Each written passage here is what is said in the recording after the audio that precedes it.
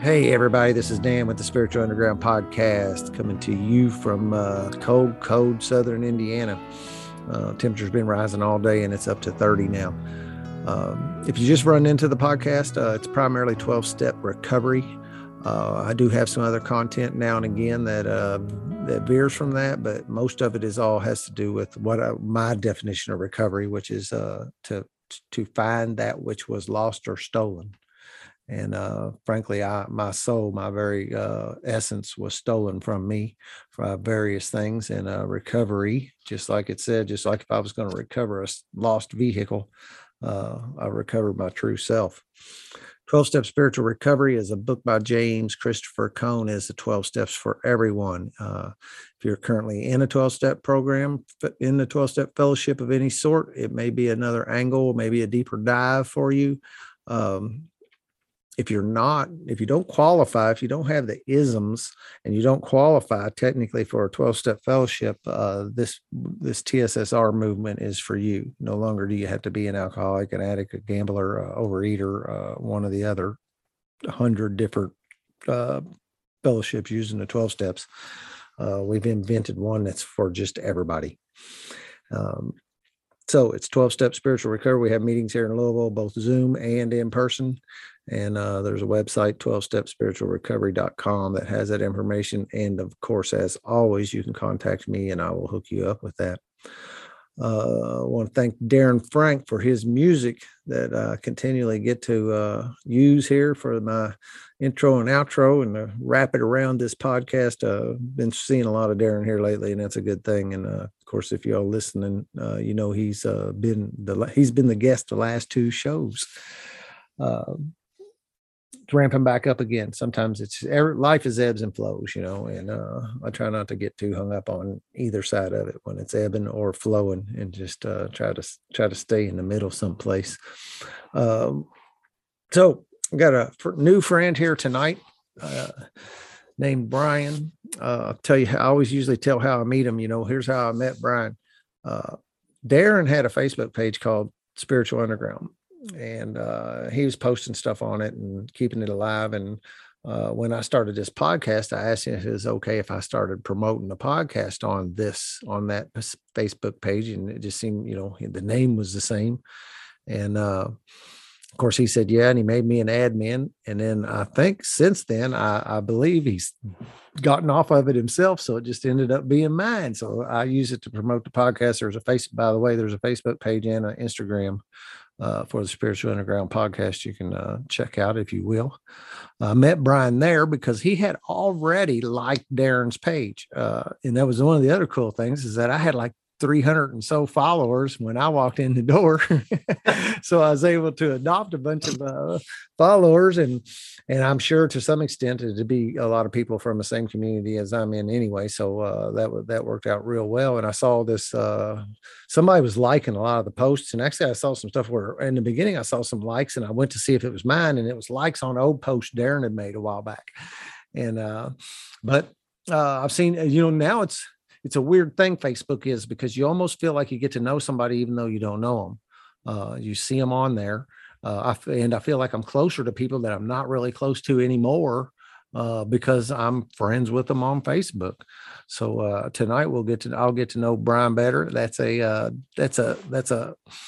of the benefits of this podcast, is that I get to know another guy that's walking this walk better. And to me, a lot of this whole deal is building relationships with people. And this podcast facilitates that pretty good. Every time I walk away, I've got a new friend. Or if it was a friend already, I know my friend better. How's it going, Brian? I'm good, Dan. Thanks for having me. Good deal. He said it's a cool 60 degrees down in Florida. What part of Florida? Orlando, Kissimmee, Orlando area. Okay. Yep. Cool. Right outside of where the mouse sleeps. Yeah. I've never been there. Never really? Have. Yeah. I worked there for almost 2 years. Oh, really? Yeah, I worked. That's what brought me down here. Did you wear the mouse outfit? Nope. I worked security and did 2 years of counterterrorism work for. Wow. Oh, very cool. Yeah. So it, that sparks my interest real fast. That's what got me. That's what prompted the move down here. Yeah. Are you a veteran? Yeah, sure. Thank you for your service. Maybe that'll come up here today. So trust me, it plays a huge part in this. Yeah, I kind of figured. I kind of figured. So what is your sobriety date? My sobriety date is April 29th of 2011. So just past that 10-year mark. Yeah. 11 is when, congratulations, no doubt. Coming up on 11 years. That's coming up on 11 years. 2011 was when my first time I walked into a meeting with a desire to stop drinking. That's the first time I came to a meeting when I actually had a third tradition in my pocket. I was court ordered to go years ago, but I didn't want to hear any of it. But when I finally ended up hitting the wall where I walked in wanting help, it was 2011, and I bounced off the walls and halls of AA for 4 years before I could finally get it to take, and that's a lot of our stories too, is that we, coming in here and getting it right out of the gates is a rare thing. Yeah. I failed tremendously starting out in this. Yeah. And makes me, where I had to work on making sure I'm not getting judgmental about people when I see them doing the same thing, because I did it too, but I get frustrated because I'm like, come on, man, just jump in the boat.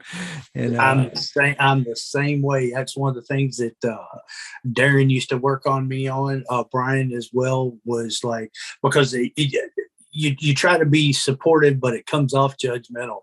Yeah. And after a meeting, they go, could you have just been any harder? Because you've done the same thing. Yeah. Where'd you grow up at? I was born in Louisville. I was born at St. Anthony's Hospital in Louisville. Me too. And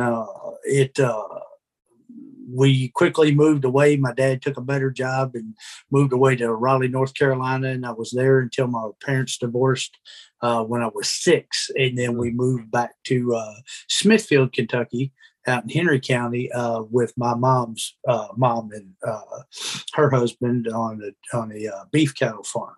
Oh, wow. And I lived out there until I went away to this. Mom built a house a couple blocks down the road, and then we moved in there when I was 13, and then stayed there, abruptly left home at the age of 18 and never really looked back.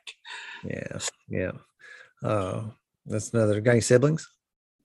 Got an older brother, 3 years older than me. Oddly enough, he's a Southern Baptist minister. Oh, really? Yeah. Oil and water. Yeah, I always like to hear how it sounds like things were okay growing up, or I don't know, some of us come in here. I can't lay my alcoholism at the foot of my parents. Some people come in here with their biggest complaint is they had shitty parents. I can't do that. Well, I mean, I wouldn't go that far with it, but I was pretty much left to my own devices growing up, and given a lot of rope. Well, she was never home, single mom, she was never home. And I didn't find this out until later on in life. She worked in Frankfurt. I won't say for who, but then she determined she needed a part-time job. And so she was coming home at night and going to work at her part-time job, but coming to find out later on in life, this was an excuse to be out drinking. So, I played sports growing up, just to stay out of the house. I played sports growing up and everything else. And it just, thank God for a good friend of mine who lives out in Portland, Oregon now, Jamie Tipton. I use his last name because he's not one of us. But Jamie, if it wasn't for Jamie growing up, he was 5 years older than me. Oh, wow. And I do not know where I would have ended up. Yeah, that's a big spread. That would make like a 13-year-old and an 18-year-old. That's I ran with an older crowd, basically, because my mom wasn't around much. My uncle raised me and her brother. And so it was that as I reflect back, as I've gone through this program and everything, and I look back on it, and it's not a blame thing. So I don't want this to come out wrong, but Absolutely. that's where the access to drinking came from. That's where it was, because I looked up to my uncle. My uncle was 6'4" and 340 pounds. He was a big old country boy. And if you look at pictures of me and him, we're almost like identical twins. Oh, wow. And everything he did to me was cool. So they were out partying, drinking. So it was the cool thing to do.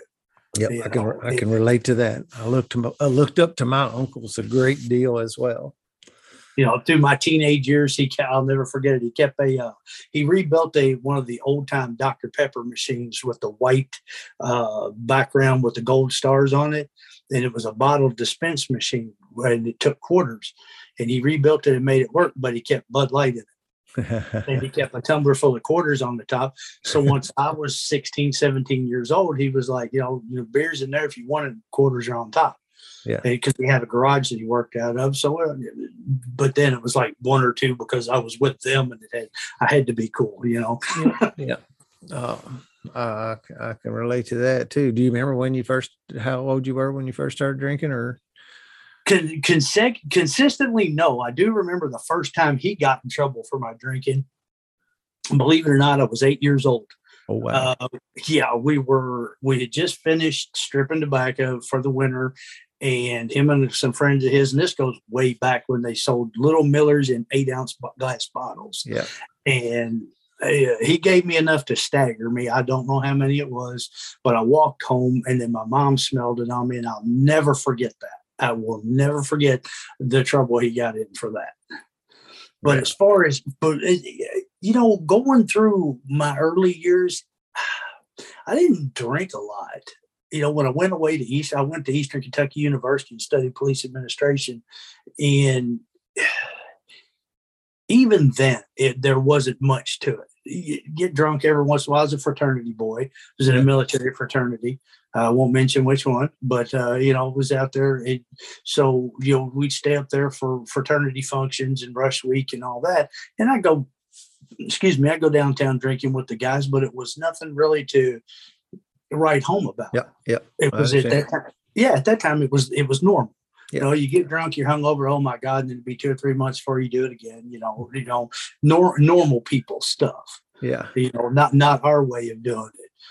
I don't think, even through my military years, I had a rule that it was, I did it once, and that's what came into my rules was no drinking 24 hours before getting underway. And because it was in the Navy. So you get out on the open water and everything, equilibrium's messed up enough. I mean, I never really got seasick, but keeping you balanced and everything was bad enough, much less having the one time I did it, having that in your head already kind of messes you up anyway. So even going to Port Sakal, I just go out and have 2 or 3 beers with the guys, and that'd be it. Yeah. Huh. It wasn't until after I got out and got back that I know what lit the fuse, but turned this into where I ended up. Yeah. So, how long were you in the Navy? Did you go there straight out of high school?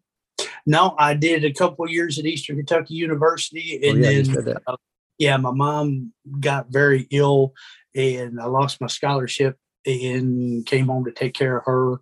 And this is kind of where you mentioned the shitty parent thing was nursed her back to health, and when she got on her feet, it turned into, what have you done for me lately?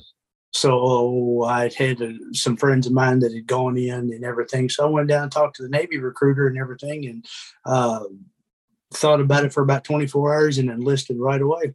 Yeah. It's something off I went.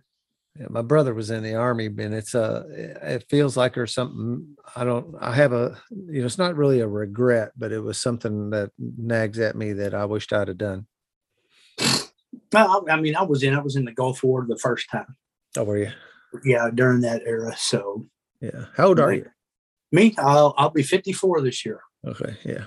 Yeah. So we're pretty close to the same. I'll be 53 this year. Yeah, there you go. Yeah. But no, like I said, when I came back, something was just off. I knew what I'd been through. I knew the things that I had done, made some pretty bad choices, and experienced a lot a lot of death, and with some people that were very, very near and dear to me. Yeah, and serving in the military. It was. I'll tell this story because Darren will appreciate this. This is one of his favorite stories that I always told. When I got on board, I was, because of my background and the things that I'd been involved with, I was put in charge of the Ship Self-Defense Force and put in charge of a boarding party to where we worked with the Coast Guard and international waters boarding ships. If we were in foreign waters, worked with the SEAL teams and things like that going on board. We pulled over anything that was 40 to 400 feet. Didn't matter what flag what was on. You're searching for everything, drugs, weapons, that type thing. And I remember going on board one time, and then I'll leave his name out of it. Very young kid, up and coming. Always had to be first. And finally I gave in, and my gut told me differently. And I'm just like, fine, if you'll be quiet, I'll let you go first. He popped hatch on the door, threw the door open. There was a guy standing there, shot him right in the face and killed him. Oh, wow. And so we fast forward, we get through the op, we come back. We're in the helo hangar, and of course the chaplain's out there doing his thing, and we were getting ready to go board again, and I'm standing there and I've got all my gear on and my weapons with me, and chaplain walks up to me and he goes, son, seems like you've lost your faith and your hope. And I looked square in the face, and I did not realize that the old man, that the captain, was standing there waiting to see us off. And I said, no. I said, see, I have my faith. And I pointed to my pistol on my right leg. And I said, and my hope is the rifle hanging down my back. And I said, and I don't need your God. I said, your God is the reason why he's laying in that box. And I walked off and walked past him. And after we did our thing and we came back, I was quickly called to the captain's stateroom, and I'll never forget him. I'll leave his last name out of it. His name was Terry, and Terry reminded me of John Wayne. Had the square jaw and wore an airman's jacket because one of the guys off the aircraft carrier gave it to him. The nice steel rim glasses. And I guess he thought he was MacArthur in a way because he always had that kind of pipe with him. And so he pulled me in and he goes, I was standing there, heard what you said. And then he goes, do you like all them stripes you have on you? And I went, yeah. And he goes, well, I suggest you go find the chaplain and you make that right. And he goes, and I better never hear that again. And he goes, and if he comes back to me and it's not to my liking, he goes, I'm going to light your load on your shoulder a little bit. And he goes, you're blaming the wrong person for that. But it's just one of those things that it was, that was one of my first distancing things with the man upstairs. Yeah, I grew up in the church. I made my first communion as a Catholic when I was 9. Then my mom got kind of heave-hoed out of the church because she hid the fact that she was divorced. Catholics aren't really big on that. And then went to Southern Baptist Church. I was baptized when I was 13. So I grew up in the church. Right. And organized religion was always a big part of my thing, and I was a big follower and goer and everything, and was into it pretty good. But for some reason, that got flipped that day. Yeah, it wrecked me completely, and I turned my back on it. Yeah, and I think that was part of my downward spiral where I had been so connected to it and had that footing that when I turned my back on it, it was like, here's the start. If that makes any sense. Yeah, it does make sense. And I could imagine, between, straight up from the loss of somebody, that deal of like, if there was a God, why'd he take this guy? And then also, at some level, at least, and this is from talking to people, not from experience, is that when you're asked to do the kind of things sometimes that guys in the military are asked to do, there's almost like a mental moral thing where you almost need to set that aside. It doesn't, and I don't know that you need to, but it seems that happens, that they're like, okay, we got to put a compartmentalize this. Yep. And, if I'm going to be out here doing this, I don't got any room for that in my life right now. Yeah, because the moral struggle becomes very difficult. It really does. Some of the things that what you have to do, but when it comes to being put in that position to where it's the cliche, it's you or them. Yeah. There's still that moral struggle of taking another person's life, Yeah. and it keeps you. I think anytime, I think just in general, no matter what we're doing in life, I think, and I hear this story from listening to these things, it's when I start separating myself and I'm like doing things that I'm really not in alignment with, it's not, you wouldn't just go out and do that for the fun of it, right? You're not, that was your job.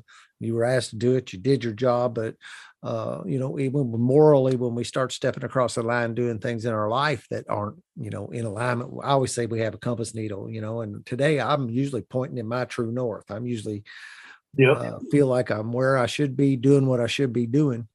And anytime we jump over there, and start acting in ways that we know that's, I guess this is hard. This is fun, a little bit too basic, but when we're doing something we know ain't exactly right. Right. Then we got to put that over there in the closet because, you almost like you don't want to be seen doing it. I'm going to hide at the moment. And then I might come back someday, but.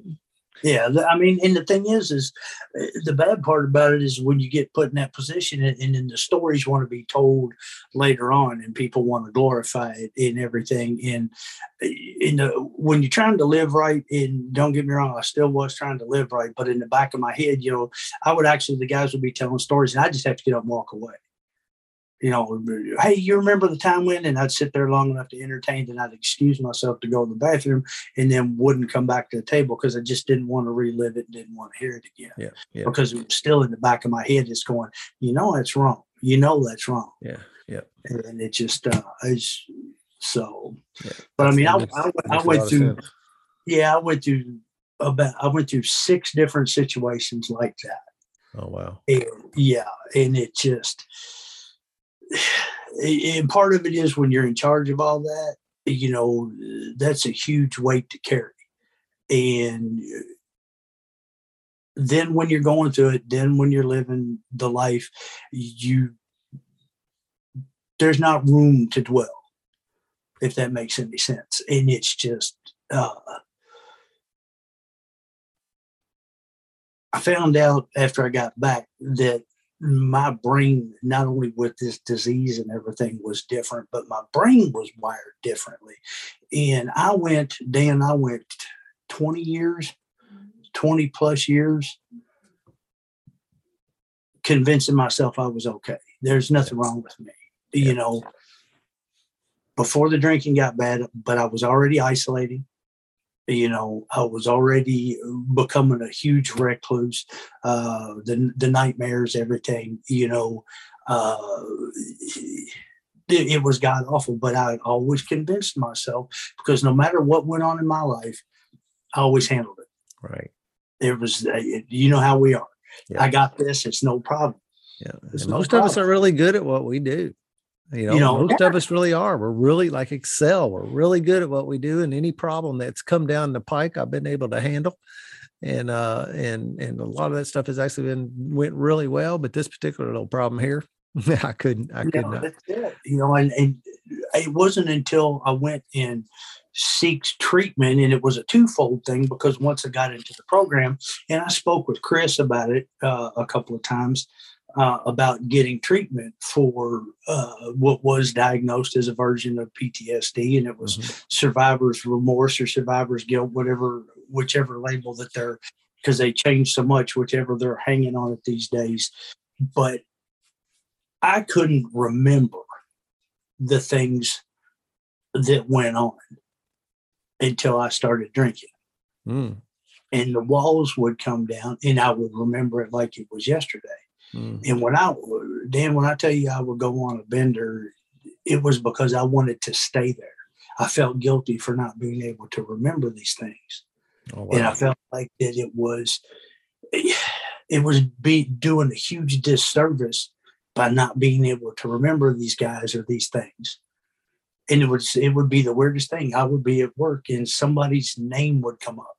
And when it would come up, a switch would flip in my head. There'd be that real glimmer that would go flying through. I'd get a flash of something. And when I got home at night, it was on. And when I tell you I would stay there 4, 5, 6 days, stay there. Wow. Yeah. I think one of my, I wasn't a hard alcohol drinker. I was a beer drinker. And Me too. One of the longest days I ever had. It was a 12-hour period of time. I was told this because I don't remember. I was a blackout drunk, and it was I drank 58 in a 12-hour period of time. Ooh. That's drinking some beer for sure. And lived to tell it, which was the amazing thing. But and no help. No, in the basement by myself, flipping between war movies and playing video games, and it was god awful. But no, I just I always held myself accountable because as much as I loved my uncle and my other family members and everything, I always backed up and looked at their lives and always kind of compared. And I watched these guys wreck their lives. And I'm just like, that's never going to be me. That's never going to be me. And what triggered me one morning is I got up and I looked in the mirror and I was so far gone. Like I said, I played sports. I had a gym in my house. I still have one. Use it, stay in shape. And I had ballooned up. I'd gone from 237 pounds to 333 pounds. Mm. And did not recognize who I was. Yeah. And it was so, I'm sure you've heard this story before. I had other people. It was so bad that I was in that basement or our family room downstairs, and I didn't need anything. I isolated from my whole family. They were upstairs. I was downstairs. I didn't see anybody. I had TV, refrigerator, microwave, sink, had my own shower, and the weight room was down. I didn't need nothing except for it was to leave the house, go get alcohol and come back. Yeah. And I never turned lights on, grew up full. Chris laughed at me when I came back in finally for the last time. I can't remember how long it had been since I had a haircut, and my hair was like down between my shoulders, had a hat on, had a full grown long beard. And when it came in, and one of the first things Chris said to me when he sat down, he goes, "You could grow all that out. You still can't hide. I know who you are." Yeah. But I remember looking in the mirror going, "You failed yourself, You've absolutely positively failed yourself. This bar that you set for yourself, and I remember telling myself, you've become just like everybody else. Yeah. And that was a hard pill to swallow, and it was hard to face it and come to grips with it. Yeah. And so I've heard parallel things of people, I'm not going to be like my dad. I'm not going to, and not do that. And it's bad. I have one of my favorite guys that did the same thing. And he woke up one day and realized he had become just like his dad, and flipped him out. And that was the turning point for him. And that's the sad thing. I let, my bitterness and my drinking and my anger and everything, I never did understand fully why my dad left until I started to develop a relationship with my stepsisters. And he had kept a lockbox full of letters to my stepsister's mom. Mm-hmm. And it was explaining the whole thing of why he divorced my mom. Oh, wow. And the only thing I had against my dad was the fact of how he left. Right. He decided to, for whatever reason, to prove a point to my mom, and he beat up me and my brother pretty bad before he left. And I always carried that. I carried that anger and that grudge, and I wanted that answer.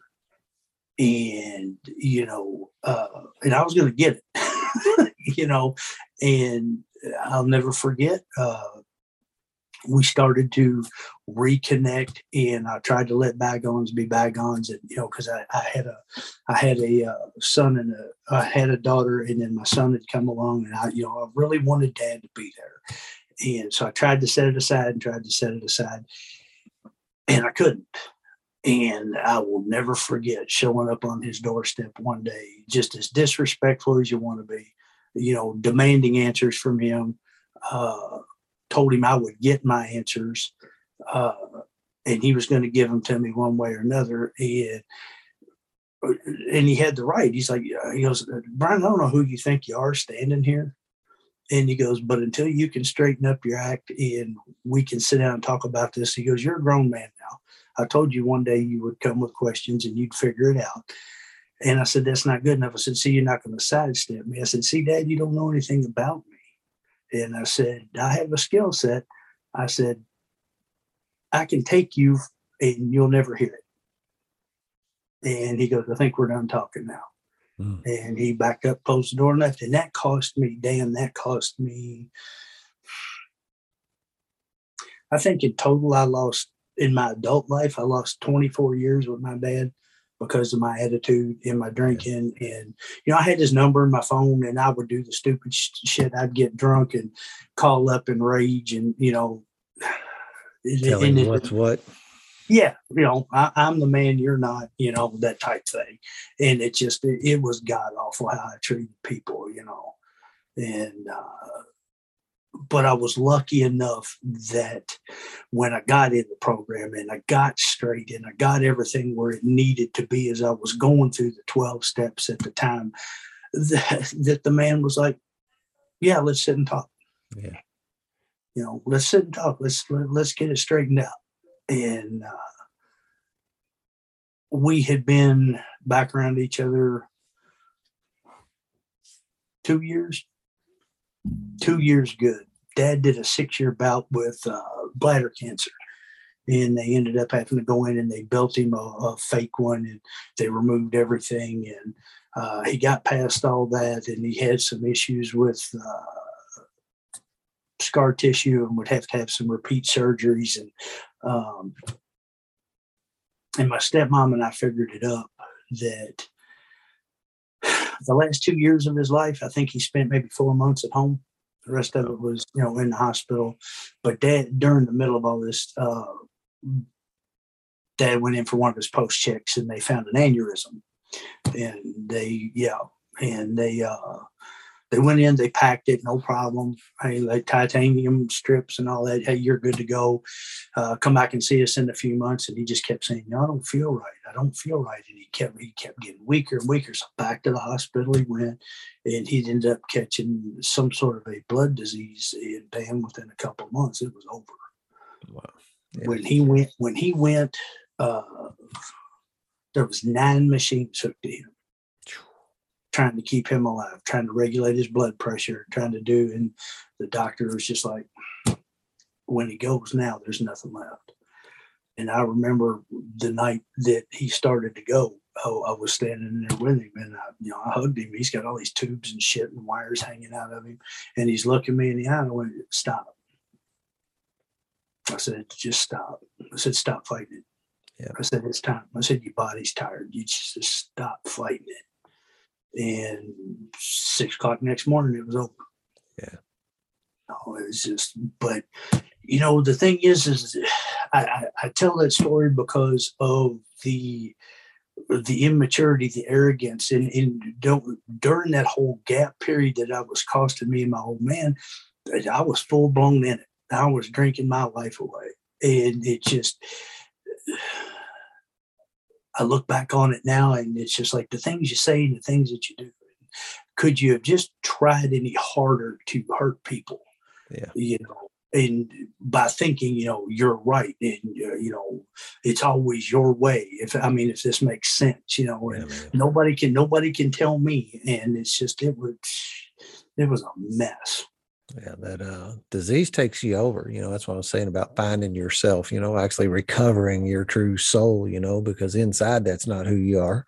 and it just takes you over. Not to mention you throw in this these various bouts of, I'll just call it trauma, because that's what I think it is. When you have friends die, or when your dad walks off, you know, you lose your dad, whatever the circumstances. When you're a little kid, it don't matter. You know, the reasons don't matter when you're a little kid. You know, he's just gone. And sure, man. And then you go to a place that teaches you to like.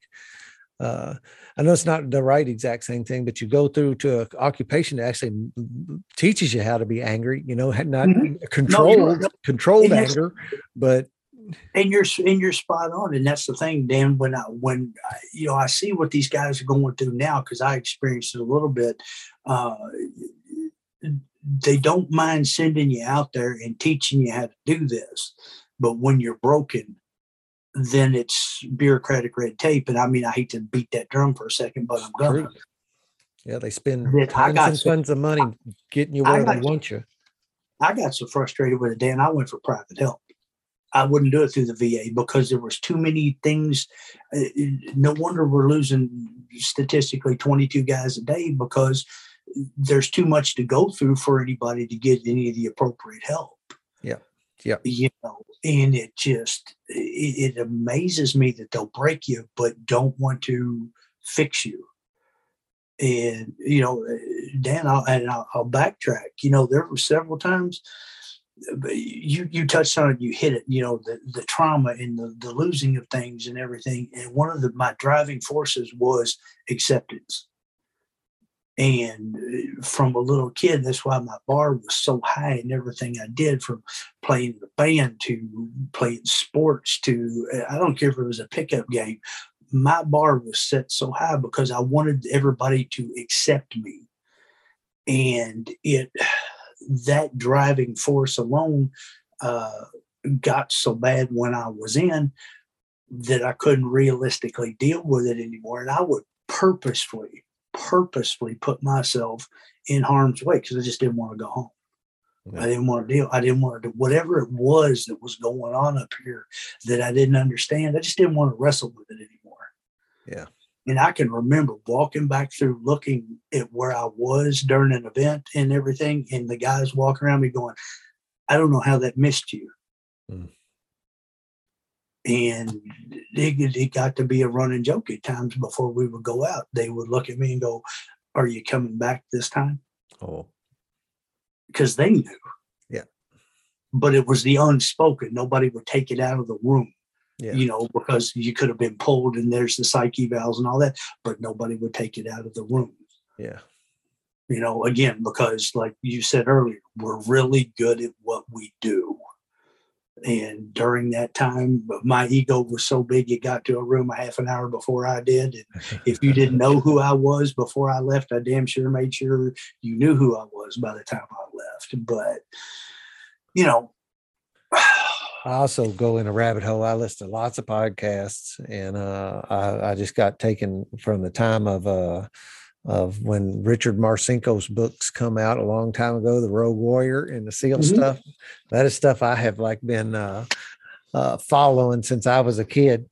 And now I watch a lot of the stuff because some of those former SEALs and stuff have podcasts and stuff, and they will talk about, I mean, they tell the same stories you're talking about, except for it's not a recovery story of having the similar kind of thing of being, you know, basically trained to be a killer.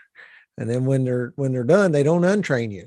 You don't get anything for any of the stuff you went through, or not even a medium exit plan. You know, it's none. And there's the crossover coming back to the real world is god awful. Yeah. You know, because this is all you've known. This is all you knew to do, you know. And they talk about the drinking and the drugs and everything that come with it. And you know, one of the avenues they take is going down to South Africa and South America and doing those ayahuascas and the DMTs and doing that, which always seems a little weird, but I can kind of understand how that would work. You need a real change of trajectory. You know, you can't just like be going and turn a little bit north.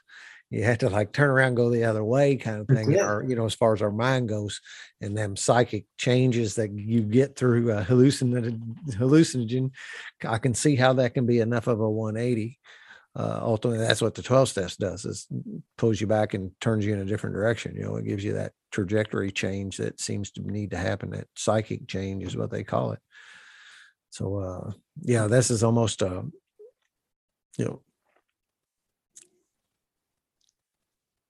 listen to that story over and over, and not just you, but just having that come. It's interesting that I have a guy here on my show that's telling that story now after hearing other people say the same thing on podcasts that I listen to. Yeah, it's and I had one of the guys that was going to seminary wanted to write a paper on it, and so I sat down and shared all 6 incidences with him and everything. And, after, and he's just like, how do you survive? And I just, at the time, I didn't have an answer, and I still don't. How do you mentally cope and survive with all that? And I don't know. I really don't know to this day. I don't know. I was never one that could take the coward's way out. And and end it all. Although I almost did several times, ended up in the hospital with drinking like 8 different times. And it just. Yeah, sometimes I think of drug use and alcohol abuse as almost being like slow suicide. Yeah. I can't just do it. And I remember wishing that my life would end, so I could see, like, putting, in your situation, that danger's around, and all you got to do is step out in a little harder. Yeah. And maybe something will happen, and I don't think you could actually, when the disease has got that hold on you like that, you can't rationalize that. We see all this stuff in the rear view mirror after coming out of the fog and getting well or getting better and doing this work and finding real help. Then I can look back there and see what was going on. But at the time, I couldn't tell you what I was doing.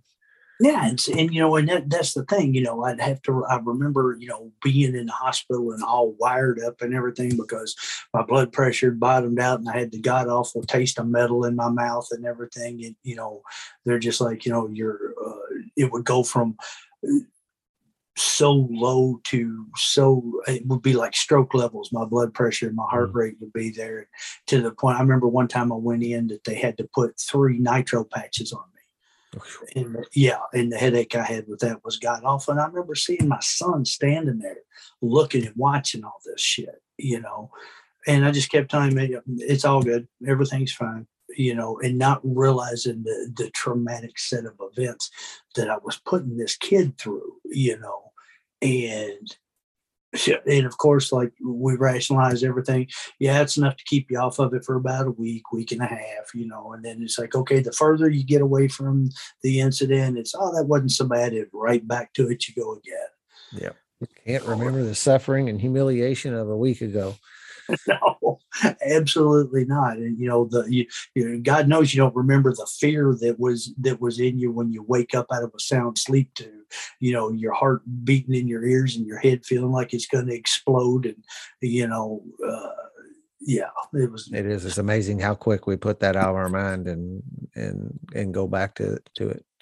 I had all kinds of blood pressure issues, and I've always been fit, and I'm thin, and doc couldn't figure out why my blood pressure was out the roof. And because I didn't tell him the truth. And me too. And I stopped this drinking thing, and my blood pressure dumped.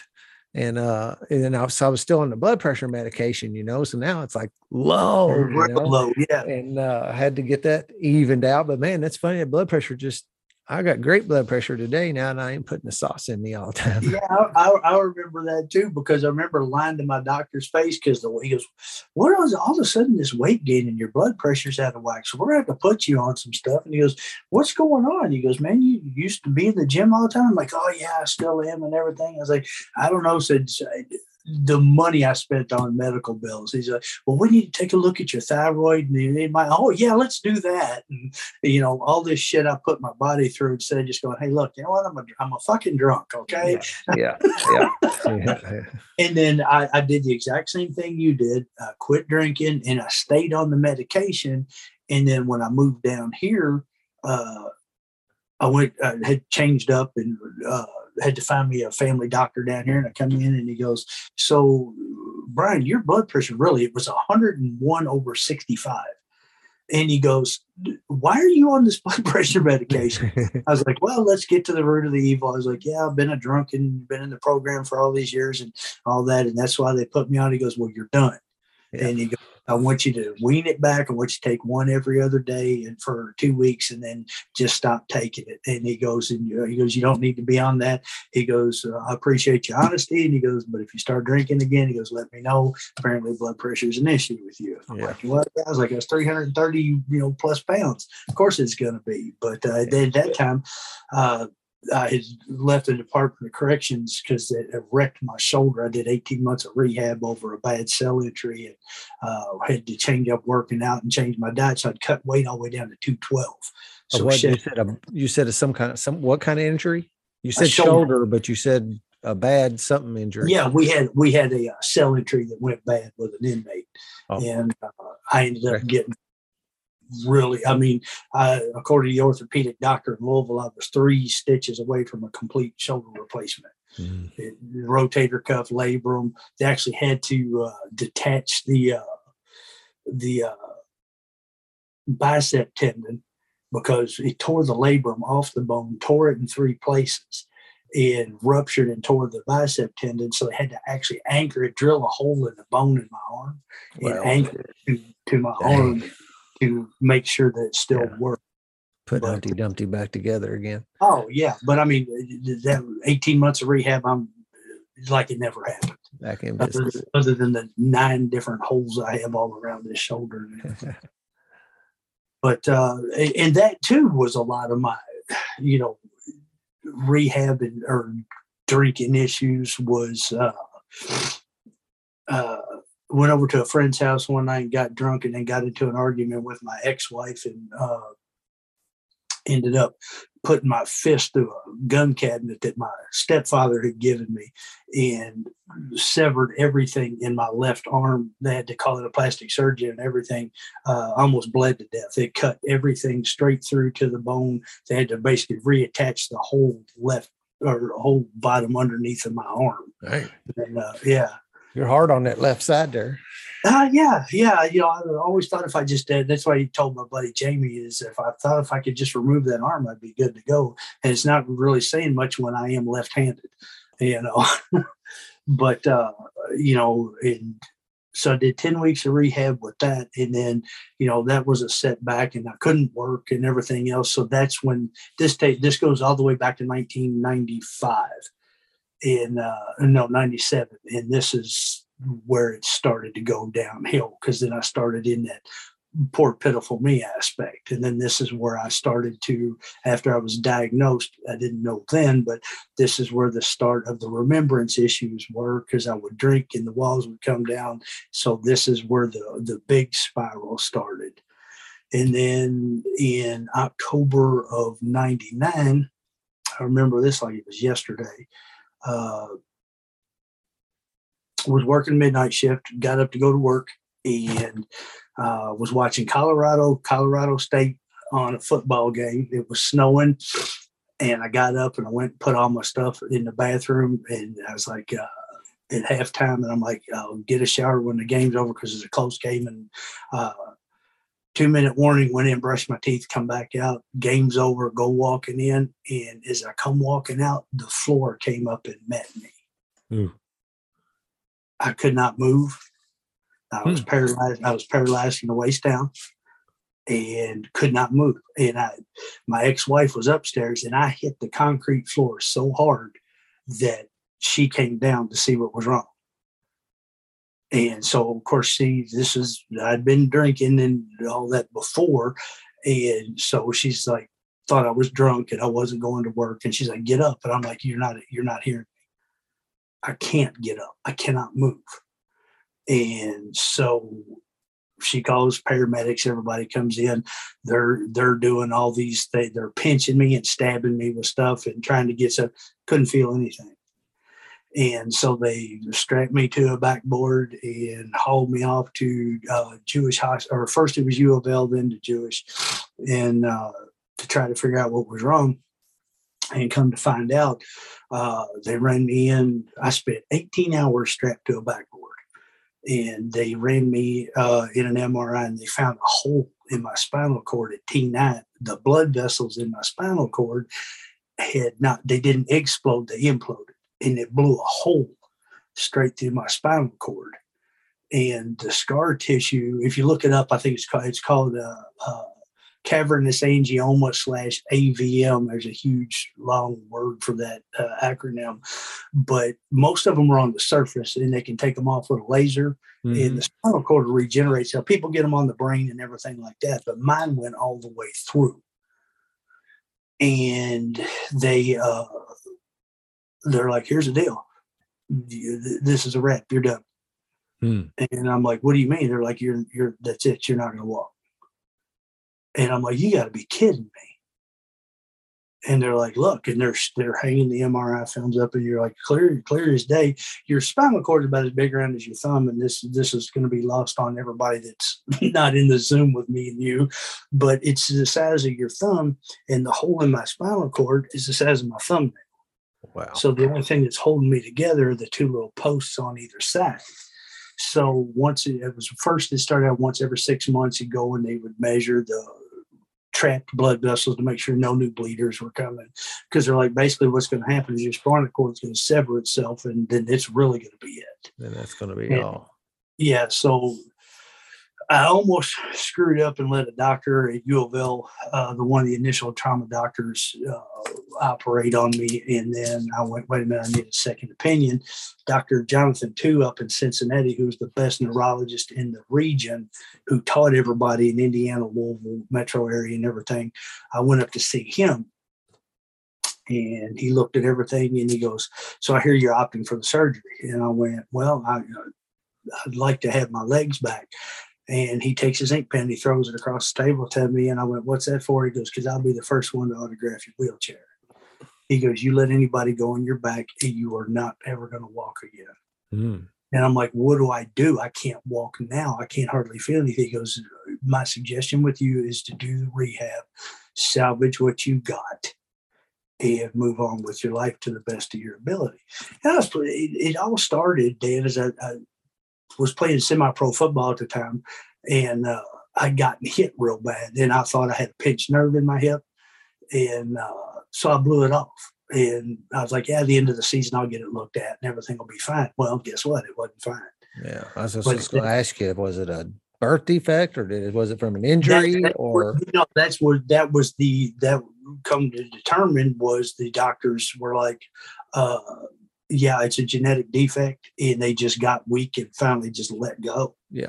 And so again, spiral gets bigger, further out of control. Poor, pitiful me. Why me? So I spent October of 99 to September of 2001 learning how to walk. Damn.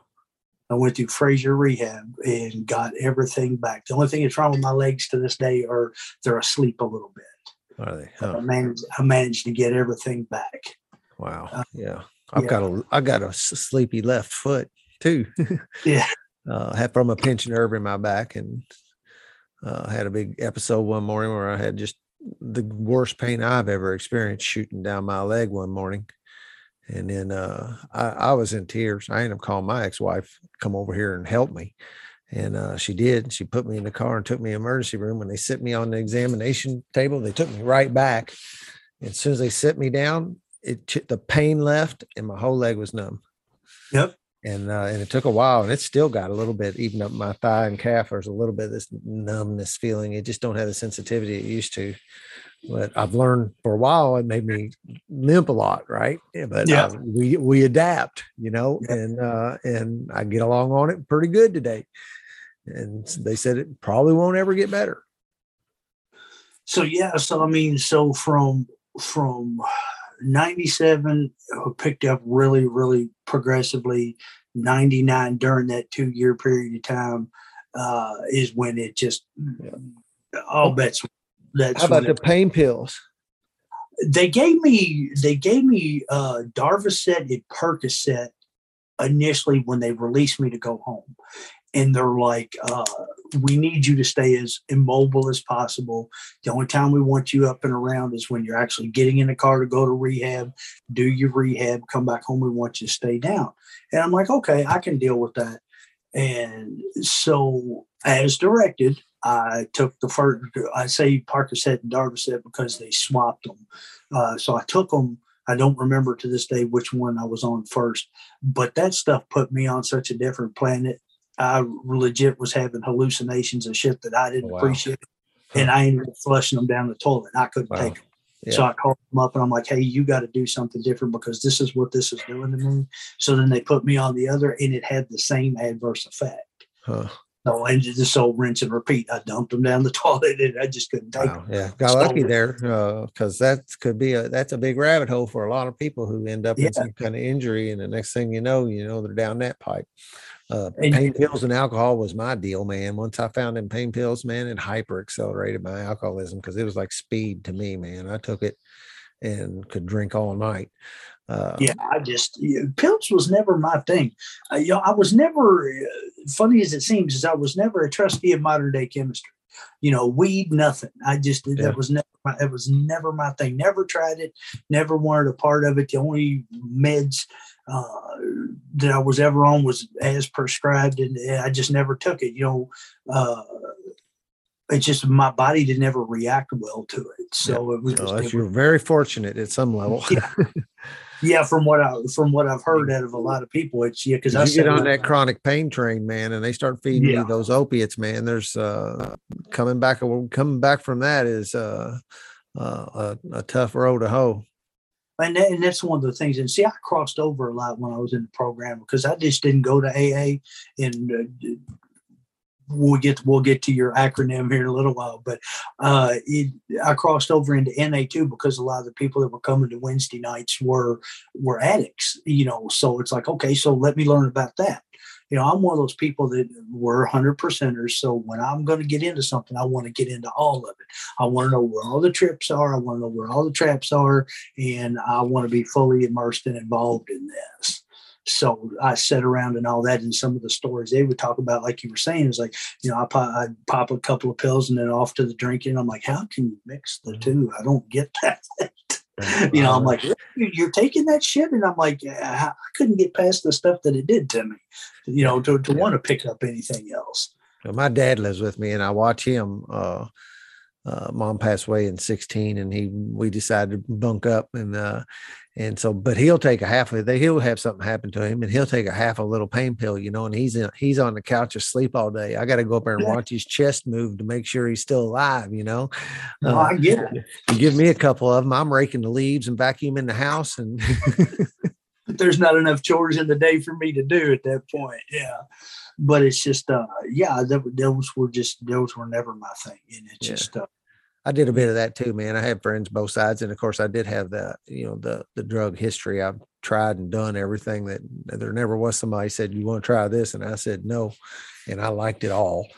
And, but AA is where I found my home, but I went to a lot of NA meetings and did a bunch of both for a while. And actually that was, it was good for me in the long run you can't participate in your recovery too much. No, you can't, and like I said, I always want to try to figure out which part of this was going to work the best for me, and it just, but like I said, I got hooked up really big. My main three was I was always going out to Trinity on Tuesday nights. Yeah. And I went to Broad Highway when that was in existence, with Chris and all them. And then I would go to Wednesday nights back at the aftercare meetings on Wednesday nights. And then I always went to the Saturday night one to stay grounded. I went to the Saturday night one, the inpatient meeting over at the Brook, because I wanted to remember what it was like day one.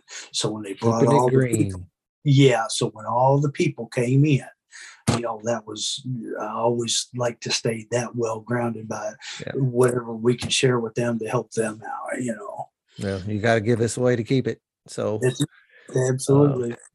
So what ended up being a bottom? What did it happen that like knocked you to where to go? Because you said you had some multiple trips of trying. Yeah, I mean, like I said, I drank my way through outpatient like 3 times, and until it was put forth to me that we're just not you're a can Were you without sent there or were you volunteering? You were no, trying to go get well? I volunteered for it and everything, and because And I mean, sent there, sometimes it's our family, not necessarily legal, that sends it there, but she says, you go get straight or you're out of here. Or, well, we kind of sat down and had a family meeting, and, listening to my son. I had a daughter and a son, and they're 4.5, 5 years apart, and watching him was kind of my trigger. And it was like, look, you go do what you need to do to get right, and then we'll back and support you from there. And I'm like, okay. And, the marriage was already over. My marriage had basically fallen apart like 8 or 10 years before that. And, part of it was me. A lot of it was her. Financial, well, I mean, I'm not going to play the blame game because it takes two, but she thieved a bunch of money. Let's just leave it there. And that was the straw that broke the camel's back. But they say we make people live with us just as sick as we are. Oh, absolutely. Absolutely. And it just, so it was, I finally went in and I finally went, okay, I can't stand myself anymore, and I can't stand who I've become. And like I said, acceptance was a big thing for me. And I couldn't even accept who I was at that point, because I knew who I had been. I knew who I wanted to be, but where I was standing at that particular crossroads in my life, it was, if I want to get here, I don't have a choice. I'm going to absolutely have to break down to do this. And so after my 3 failures and everything, and it was just, I could feel my son had basically shut me out, and I knew that was it. And I remember going to Trinity one night, and they were passing the microphone around, and I fell apart. I had something I wanted to say, but when they handed me that microphone, what I wanted to say and what I said was 2 totally different things.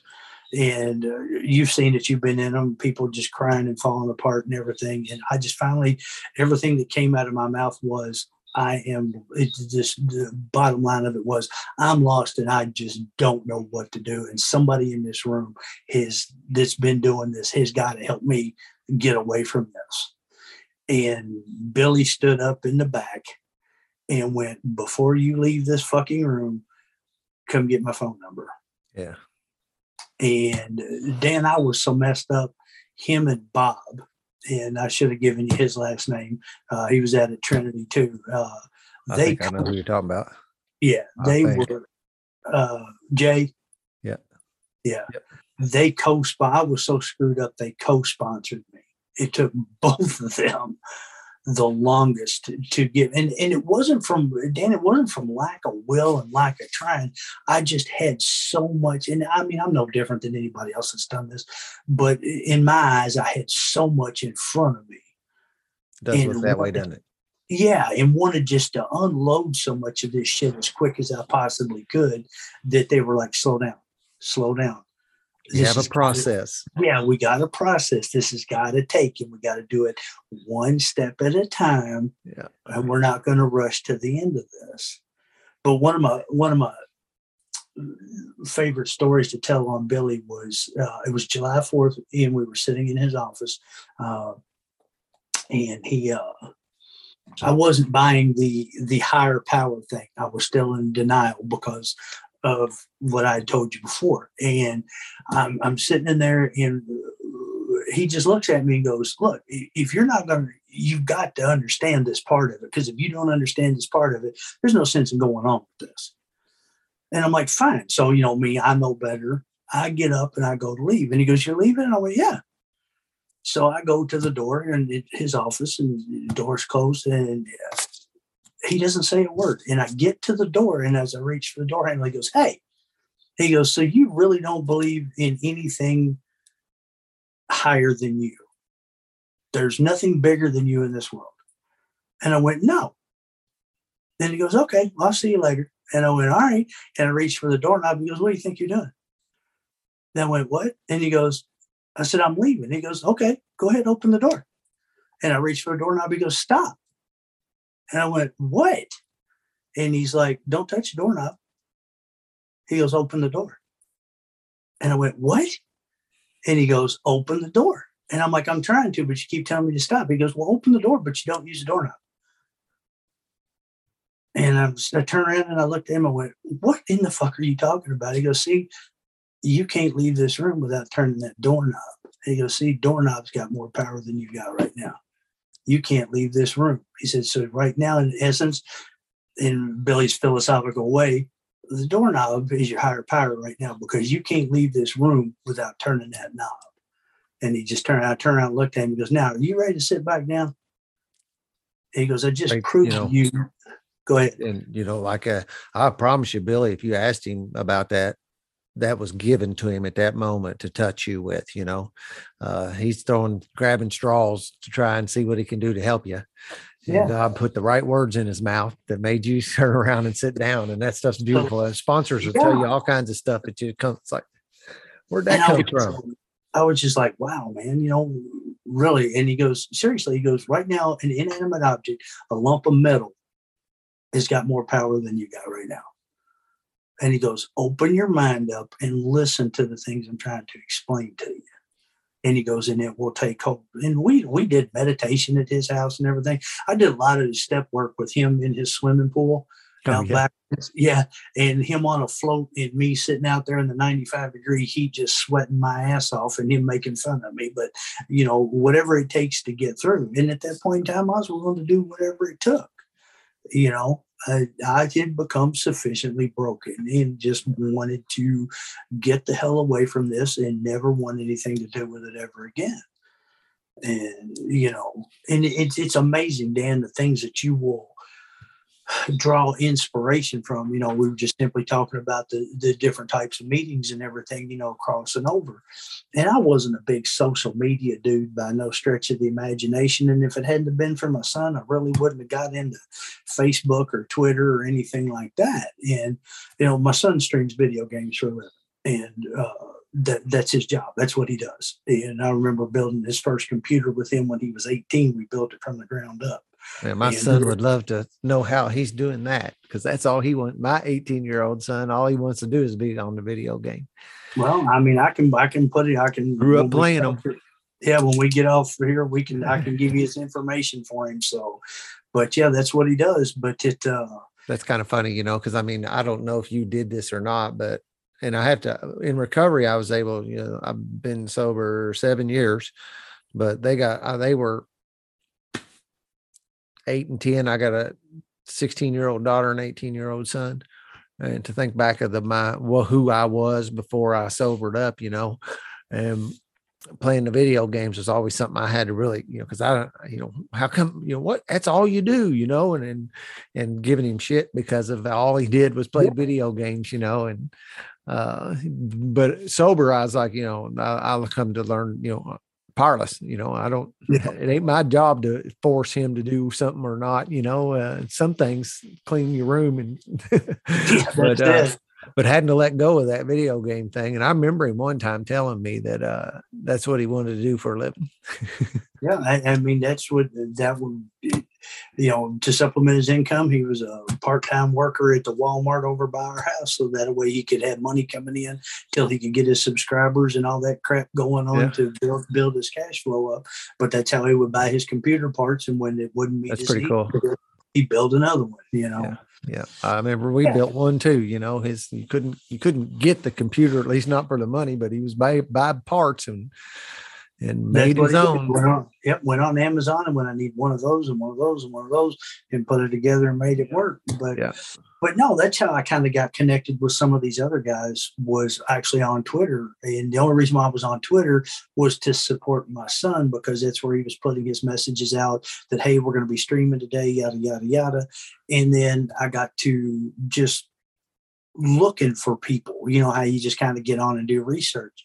And so I started, oddly enough, that, you and I are close to the same age, and sports entertainment was a big thing when we were growing up. And, I was always hooked on that. And I remember following, and I've already asked for permission for this. So and I want one guy I can and one guy I won't. But Sean, when he got injured and thought his life was over, he had been in the depths of where we'd been. And I mean, his was alcohol and pills and everything. And it almost cost him his complete career. And then he broke his back, and his life was going to be over, and he was losing everything that he had. And I've read both of his books. One is called Heartbreak and Triumph, and the other one is called Wrestling for My Life. And he goes into, I watched this guy on TV, and this guy is like larger than life, and, there's nothing wrong with him. But then he starts telling the stories of the devastating parts of being in this business. You're on the road 300 days a year. You're traveling all the time. You're trying to stay awake. You're trying to stay fit. So here come the drugs, you're trying to sleep. So here comes the alcohol. So it's pills and everything all the time. Yeah. You're on up and all the time. Yeah. You got to perform. You got to do. And, the first book was a prelude to the second book. And the second book is he really addresses it. And he brought the family aspect into it. And he started telling stories, and I won't mention his wife or his kids' names, but he starts, Daddy's tired. Daddy needs to sleep. And they see him. He's sitting there popping pills and drinking when they're supposed to be having the family dinner. And his favorite thing is making cookies on Sundays. And then he started sleeping through that. And he's like, you know what? He goes, I just knew I had to do something different. And, he's written a couple books. Who is it? It is Shawn Michaels. Okay. And, he wrote a couple of books on it. Like I said, the first one was The Trials and the Tribulation. Yeah. I didn't hear the last name. I don't know if you said it and I didn't hear it, but you said Sean. And and I figured if he wrote a couple of books, he's okay with us saying who he is.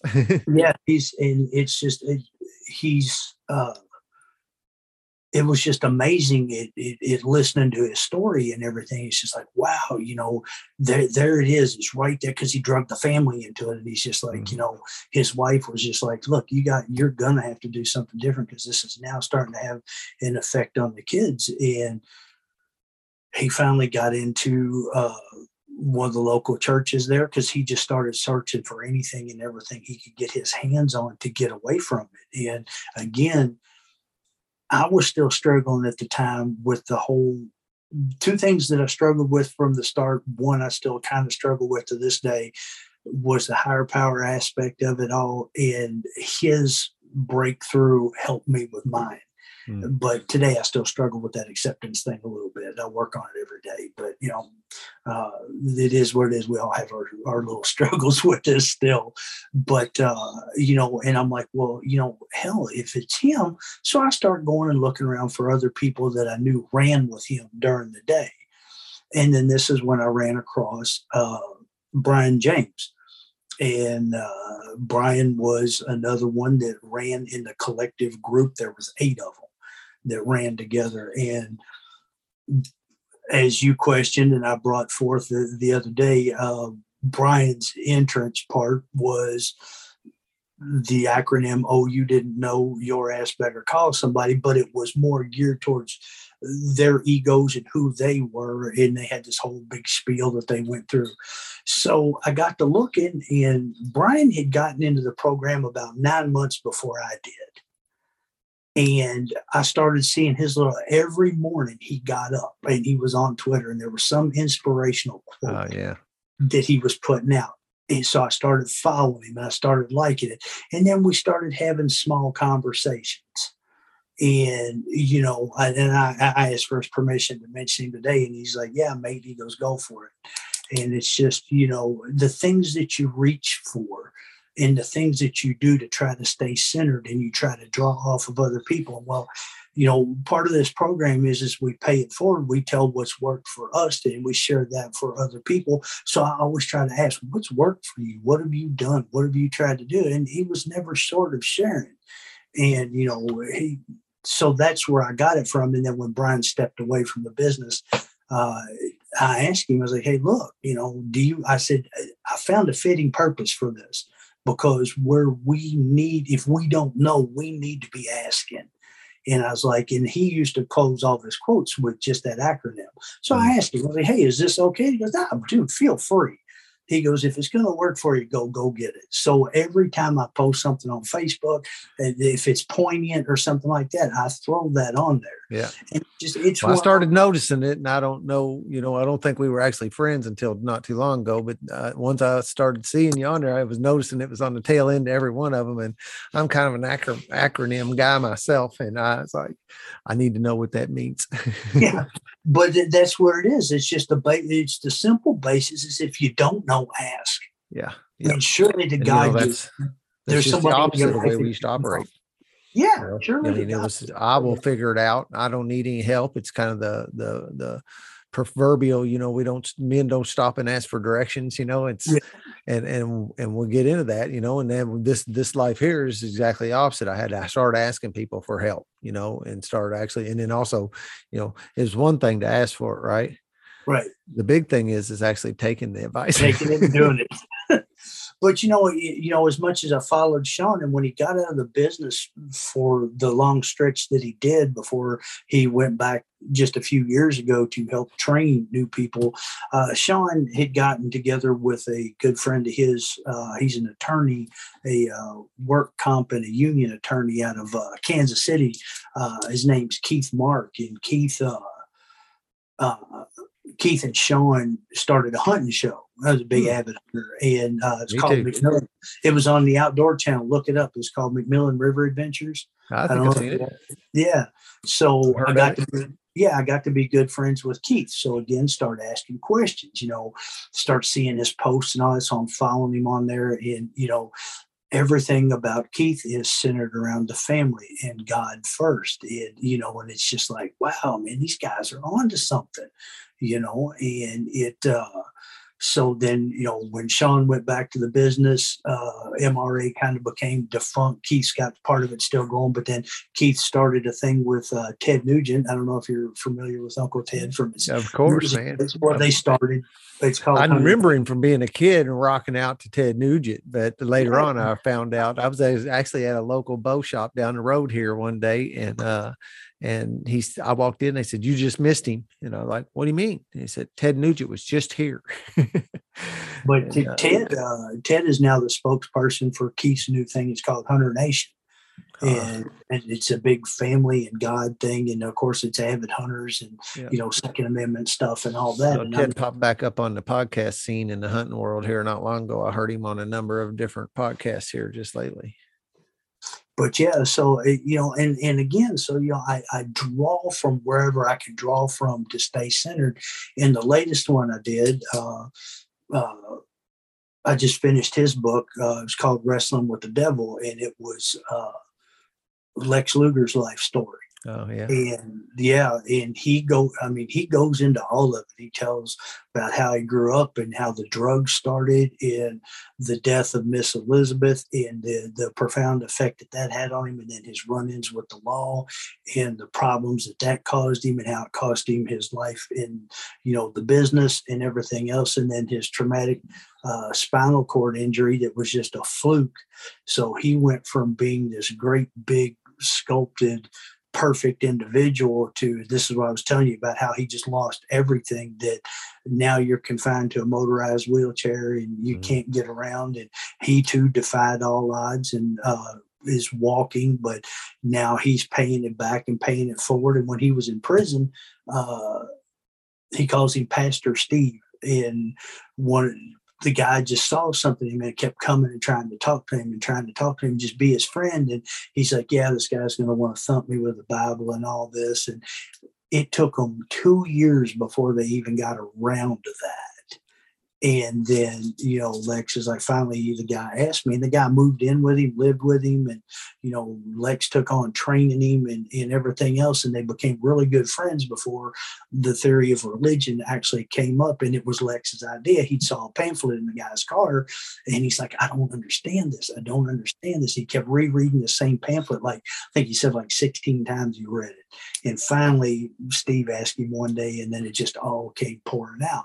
And I know it sounds hokey, but again, wherever you can stay centered in other people, and I tell all this because it's other people's story who has been out there before me, and listening to them and reading their stories and go, wow, how profoundly the same this really is. Yeah. It doesn't deviate. I mean, you and I could sit down and we could share each other's story, and it probably circumstances are different, but the story's the same. It really is. And it just, whether if you're on top of the world or on bottom of it. Yeah, it's the trials and tribulations. It's here it is. And that was Lex's big thing, is I'm on top of the world and I got all of this, and then now I don't. Yep. What the hell do I do now? And it just it's just amazing to the things that you go through and the things that you read and you try to understand just to gain that knowledge. And last year, I'll share this, and a lot of the people I kept this to myself, and I reached out to a couple of people that were close to me, and I just didn't tell them what was going on. But December 20th of this past year, I'm 1 year cancer free. Dan, it almost killed me. I didn't know what was going on. In July at work where I was in July, a drunk driver hit me, trying to gain entrance to our property, drove over top of me, dumped me up on the hood of his car, everything. Not a real good scene. And I went to the doctor. Wow. Okay. As we do, I put off going to the doctor. Let me be honest and upfront about that. And then it got to the point to where I was starting to have trouble in my hip again. And I'm like, uh-oh. So I went to my doctor and went, hey, look, my background, have I done something? Have I sped up the end? And he goes, well, let's run some x-rays, let's run some tests and everything. And he goes, and I'll give you a call. So I went and had an MRI done and everything in my lower lumbar and all that. And within 2 days, he goes, yeah, it'll be a week or so. We'll get back with you and everything. 48 hours, my phone rings. He goes, you need to come in here. He goes, you need to come in here. That's never good. And I'm like, oh, okay. And so I'm thinking, okay, I've screwed something up, and here we go. And we go in there, and he's like, hey, he's like, there's abnormalities in your bone marrow, and you have a disease in your blood. And I'm like, excuse me? And he goes, yeah. He goes, I got a bad back. That's all I got. Yeah, I can't remember. And he's like, yeah, we got to send you. So he sent me to this oncologist, and they started running these tests, and they're like, yeah, Brian. And they couldn't find it. That was the thing. They're running CT scans and everything. They couldn't find it. And I got frustrated with this one with my doctor because, I was missing a lot of work. And I'm like, hey, look, here, my work is saying, Brian, fill out these FMLA papers, get this so we can protect you and all that. And he goes, I don't do that. And I'm like, dude. So I changed doctors, and shameless plug, I'm seeing Dr. Jonathan Littell here. He's an old Desert Storm doctor. And so John calls me in, and, we're going over everything. And I guess I really ought to pause here and back up. Okay. I divorced after 27 years. Okay. After the money issues and me being basically held on probation. And then where the big book says, you will do anything to protect your sobriety, home became such a poison because of the way I was still being treated by my now ex-wife that I finally had to just go, I can't do this anymore. It's either I'm going to stay sober or this is going to legit drive me back to drinking if I stay under this roof. So with the knowing the marriage had already failed years before, that there was no, I mean, I was sleeping in the basement, and had been for 12, 14 years. And so it was just like, I'm done with this. And so that being said, shoot, I lost my train of thought. We talked about the cancer and Yeah. that, and then you said you needed to go back, and you started talking about the divorce and Yeah. So,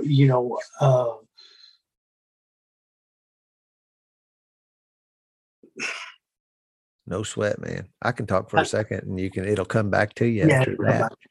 You do ring a bell. I always say when I'm on here, these bell ringers, and it's that same concept you're talking about us, are these stories are all the same, and that's one of the things why recovery works, is because if you stand up there and tell what was happening to you, I sit back here and go, I did that too. Oh, that happened to me too. Oh, and if you hang around long enough, you'll hear people describe exactly what you're feeling.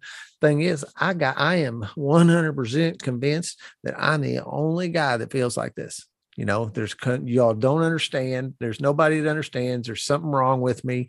And until I get to AA and get into the 12-step community and start talking to these other people who are experiencing and have experienced the same thing, and I'm a mess because I did the same thing you did. In a sense, I went to this men's group that was on Tuesday night at the Spiritual Underground, that I'm okay. And I wasn't. I was looking at 6 to 20 years in prison for stealing pills, and I wasn't okay. But I couldn't say that. And then one day that they said something about a burning desire, and I was a mess that day, man, because I was having to go to court and listen to what they were telling me. And that day I broke down in that meeting and did a burning desire and told that group exactly where I was at. And they do what the groups do, poured all that love on me. And I've been looking at Christopher Combe for a month or more, wanting him to be my sponsor. And so I didn't come through the Brooks. I didn't have that conflict of interest that a lot of people do, but he never raised his hand. The group would say, hey, who's available to sponsor somebody right now? And I'd watch, and then he wouldn't raise his hand. And I remember looking at Darren. Always drink that cup of coffee and then kind of turn and look away. Like, don't look at me. And I saw Darren was raising his hand, and I was thinking maybe I'll ask that dude. And of course, I felt like I was 12, I was 45 years old in there, and I felt like I was 12 years old. And I did that burning desire and cried and told him where I was at. And directly after that, me and Christopher Combe walked up to me and he said, hey man, I want to sponsor you. And he said, but he had all his conditions on what it was. But, here this guy wanted to sponsor me, wanted. When I went in there and poured my heart out, the guy I wanted walked up and said, I'll help you. Well, that's the thing, and that's the one thing that I just told my new wife's kids is like, be careful, because, they read their little power prayer books and all that. And they're big on religion and all that. And I told them, I said, be very careful, because they're only 10 or 11 and 12. They're at this point, they're too young to know about all this with me. And I keep telling them, so when you get old enough, I'm going to share this with you. I said, but I want you to understand something, kids. Be very careful what you pray for. I said, because in my life, that 3rd step prayer, I got told, you better be ready, because if you ask for it, God's going to give it to you. You might not want it all, but you might not like everything comes with it, but you're going to get it. Yeah. I've heard so I remember where I was now. So it's when I knew that would happen. The horror of the divorce. But so I'm sitting in Dr. Littell's office, and he's going through all this stuff. And he's like, I can't understand why they can't locate this. He goes, I got a friend I want to send you to and everything. And he goes, let me make a phone call. And he steps out and makes a phone call. He goes, yeah, day after tomorrow, I need you in this other office. I'm like, great. I'm like, now that we got to the end of this, my new wife, Tracy, had been on me on my arm right here, on my left arm. And again, here we are on the left arm. In the upper bicep portion, I had developed what I thought was just a blister from my shirt rubbing and everything, because that's where my short sleeve shirts were rubbing from work. And, I put a Band-Aid on it. It would go, I'd pop the blood blister. It would go down. It would almost go away. And then stupid me, I'd not put a Band-Aid on. You know how we wrestle and shit. So I went, good. Can you do me a favor? I said, my wife's been on me here. I was like, can you send me to a dermatologist? Oh, yeah. And he goes, yeah. He goes, yeah, sure. He goes, what's going on? He goes, I do dermatology work out of here. And he goes, what gives? And I rolled my shirt up and I went, I need to get this taken care of. I said, but treating this cancer and everything is far more important to me. And he just looks at me, and John always carries a laptop, and he sits down and he goes, hold on a second. He starts typing his laptop and he spun it around. He goes, we found it. Wow. And I went, what? And he goes, that's it. And it's got to come out. And he goes, give me your arm. And he grabs my arm and he starts pinching and moving. And I'm like, what's wrong? And he goes, we got to get it away from the bone. And he goes, Brian, he goes, I need you to do a urine test and everything. And I did. And he goes, yeah, your kidneys have started to shut down. He goes, you're dying. And he goes, how long has this been here? And I'm like 2 years. And he goes, you've got to be shitting me. And I'm like, no. And he goes, it's got to come out. And I stayed awake through the surgery. They did it outpatient. Oh shit. And yeah. They shot my whole arm up where I couldn't feel anything and everything. I don't think I could hold still. I laid there while they cut it open. They took and again, sorry for all those that are home that can't see, but they took a section. It was between my bicep and my tricep muscle. They took a section out, cored it out. It was about that big. That's about as big as your middle finger or something. Yeah, my little finger. Yeah, my little finger. And I can't tell for sure, but Brian looks like a pretty good sized dude from here. Yeah. I'm 6'1", go 237. Yeah. I'm still at my age at 54. Still bench over 300 pounds when I want to put my body through it, but I work out more just to stay healthy and stay alive now. Yeah. But I finally decided to start taking care of me. So with that, what was it? It was a cancer. Like a skin cancer, or no? It was actually a cancerous growth. It was down inside of it. Okay. Yeah, and it had gotten what it done. It had gotten in my bloodstream. Yeah, spreading. And it was killing, metastasizing. Yeah, and he's just like, he goes, I don't know how you're even functioning. He goes, your platelet levels, your blood levels. He goes, Brian, are so fucked up. He goes, I don't even know how you're doing what you're doing. And I'm like, I was tired. I said, that's the only really, I had no appetite and I was tired. I was weak. I'd get in the gym. I couldn't work out, and everything. And, God love her, Tracy. She's like, Brian, she goes, I told you something. And I told you. And you just kept putting it off. And it's like, I love it when people say, I told you so. I just makes my day. God love her. She's put up with so much shit with me. Tracy and I have been together for 7 years, but we just recently got married. We're newlyweds as of June the 9th. We went to the picture. Congratulations. Yeah, I appreciate that. It was one of those things. I wasn't looking. She wasn't looking. We bumped into each other. We were both working at the prison in LaGrange at the time. And what a wonderful woman. And, I've got the support I need now that I didn't have before. So let's just leave that there, because I'm not going to judge and slam anybody. But it's a critical aspect of this, man. That's what we get in our friends and fellowship. And if we have family at home or a significant other that can provide that support, it means a ton. She, when I sat down and I told her, I was like, look, I got to tell you something. And I because I knew what she had been through, and she had been with an addict and everything. And that's what ended their relationship. And I was like, I got to tell you. I said, I got to tell you up front, this is who I am. This is what I do and everything. And she was really big on me coming down here and getting involved down here. And John, my doctor, is really big on the program and was big on throwing me information to go to for meetings down. There's a West Side meeting down here that's really good, and all of that. Yeah, there's a ton of recovery in Florida. I mean, it's everywhere really, but Florida for sure. But it's I still Zoom on Tuesday nights when I can back home to Trinity with Coleman and all them guys, and try to keep in touch. But I mean, it's been back to the pits of it, Dan. It was the darkness and the depths of where I was. And I, to this day, and this is what I go back to, not to offend anybody, because everybody has their own idea of what a higher power is, but God kept me around for a reason. Mm-hmm. And, Dan, been in this, be going on 11 years, like you said. I still don't know what that reason is, other than to tell the story from time to time, to sit down and talk to. And the thing is I know we got a very short period of time. There's so much more to this story than what I've shared. That's one of the reasons why I like to do this, because you go up to a podium and you get 30, 40 minutes maybe. I like this long form a little bit, where we actually get a significant chunk of a guy's life or a gal. I just don't know how. I really don't, other than being protected. I don't know how I lived through this. I Yep. really don't. That's I another, don't. thing is that, we get to a point where we think that if there is a God, he's left me, and is not been protecting me, and then it's the footprints in the sand thing, Yep. and I'm carrying it.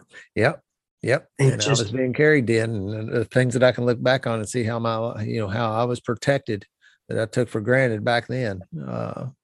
But I mean, my story, I mean, it's not rosy. I mean, I do not have a relationship with my kids. My son and my daughter are still very bitter and angry with me Yeah. over everything. And again, I try to take that high road because I try to dance around without dragging somebody else's name down in this. I gave my kids the same answer that my dad gave me, which was, one day you'll understand this. One day you will figure this out. And I told my son, so when I filed for divorce, it's a matter of public record. You go read it. I said, but that's your mom. I'm not getting in that. And, they play the blame game still, which is their choice and everything. And do I miss my kids? Sure, I do. My daughter went and got married. I found out through the grapevine she got engaged. Found out through the grapevine she got married. I wasn't invited. Her husband, Tracy, and again, this is how supportive Tracy is. She goes, Brian, I know how this hurts, and I get it. And she goes, but what's the harm in offering up to see if they need anything, to see if they're registered anywhere? Because I'm not telling you to go reach out to Kayla, talk to her husband. So I found him on Facebook and I hit him on Messenger. I'm like, hey, this is who I am, yada, yada, yada. I don't want to start anything. Just wanted to know if y'all wanted anything, if you needed anything and all that. And he was very receptive. God love him. He's like, look, Brian, he goes, I'm going to tell you. He goes, Kayla still feels a certain kind of way about you. He goes, I come from a big family. And he's like, look, he goes, I keep telling her, you only got one dad. And he goes, eventually, one of these days, hopefully I'll work this out. And I was like, look, I appreciate that. I said, I really do. I said, because you don't even know me. I'm deeply touched by it. I said, but do understand from where I stand in this, your happiness with her is far more important to me than you trying to get her to reconnect with me. So just try to keep yourself out of the middle of it so that your relationship remains happy. And I said, and if God's will be done, she will eventually want to, because one of the things Bob always told me, because he knows that's a sticking point with me, was, Brian, sometimes being the best dad that you can be is just not being there. And he goes, you keep the door open ever so often, let them know you're still out there. You don't push it. Hey, just checking in, that type thing. If you ever want to talk. And he goes, and then you leave it alone. Great advice. And that's kind of where I've been with my kids. When I first moved down here, I was sending birthday cards and Christmas cards and shit like that, still trying to be the good dad. And then it got to the point to where there was no connection, no reciprocation and everything, which is good, which is fine. What's not good, but it's fine, because again, this is their path. This is the things that they have to deal with, and they have to make the decision if I'm ever going to be a part of their life. And at this point in time, it's no. But I've got Tracy, I've got her kids. I was, from the PTSD issues, Dan, I promise you I was never going to win Father of the Year awards from the isolations and the shit and the horror that I put my family through. But when I got around Tracy and her kids, they were 4 and 5. So I've had a chance there's a 12-year-old boy and an 11-year-old set of twins, one boy and one girl. Oh, cool. And so it's a second chance. Yeah. Well, I like to look at it as sponsor talks about balancing the karmic scales. I get to put a little bit more sand on my side of the scale here. I know over here I did what I did, but I can be a good dude today. I'm trying to be the best person I can possibly be for them and be there for them in whatever capacity it is. And sometimes it is leaving them alone. Sometimes it is letting, mom take the lead and mom run everything instead of co-parenting and taking that back seat and then just having to sit back and watch it all, Yep. And I have a little of that. My kids, we used to have 50-50, and like I said, they're 16 and 18. And they didn't spend very many days in 2021 at my house. But I just got to detach from that, be here. They know who to call when they need their car fixed. Well, And I do that. I show up, suit up, and show up when I'm asked to. And, everything else will work out the way it does. We went through a reparation thing where we repaired a lot in my early recovery and stuff. So I don't think they're hanging on to much anymore, but I really don't. But there's still that it's that trauma that just won't lift off of them. Someday they're going to have to do their work to figure out, how to get back. And it's just, like I said, I keep the doors open. I mean, like I said, I still follow my son on social media and all that. And he puts little things out there, and, he put it out there that apparently he was hitting bad health wise. But of course, I'll go to his direct message. I don't ever out anything out in the public. And hey, look, whether you know it or not, I keep one eye. I promised you I would keep an eye on you. I'm worried about you. If you need anything, you just need to talk. Just please take care of yourself. Whatever the doctors are telling you, just from experience, just do what they tell you to do. And if you need anything, my number hasn't changed. I dropped the phone number again. Do I hear back? No. But it's just like taking Bob's suggestion.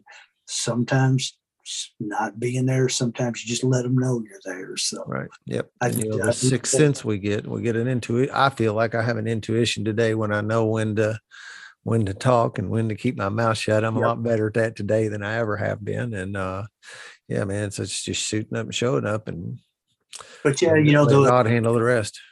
I feel like after everything I went through and the shit that I put people through, I had 192 people on my 4-step. And I was lucky, and only 4 people told me, yeah, I hear you. Don't ever shadow my doorstep again. Mm-hmm. So I feel like I got pretty fortunate in that respect. And then, for God to put somebody like Tracy in my life, and I will go on record and say this, she's 15 years younger than I am. And, it just, she is a wonderful supporting woman. I couldn't ask for anything any better. She backs me. She always has my best interest at heart. She knows where my insecurities lie. She knows where my anxieties are, and she works with me on them, and don't get me wrong, she's got her own issues too. And, it's a give and take. I back her and support her, and it's gotten us where we are today. And we were fortunate enough, on my Facebook page, that picture there, like I said, we spent 2 weeks in Hawaii. Cool. I hadn't been there since I'd been in the Navy in the late 80s, and she that was Tracy's dream. And we had planned it 2 years ago. We planned it in June of 2019, and then her grandmother who raised her passed away. And then we had some COVID. And then so we had 2 years to build all this up. So we went to Oahu and stayed there for 12 days. Yeah, cool. And ended up, and that's another thing that it was really a spiritual thing, was meeting the lady that from one of the local tribes who did our wedding. We did a Hawaiian wedding. We didn't, it was just me and her. Awesome. And it was really nice. And she sat down and she explained it all, and the whole songs and everything that came with it, and the meanings of it from the islands. And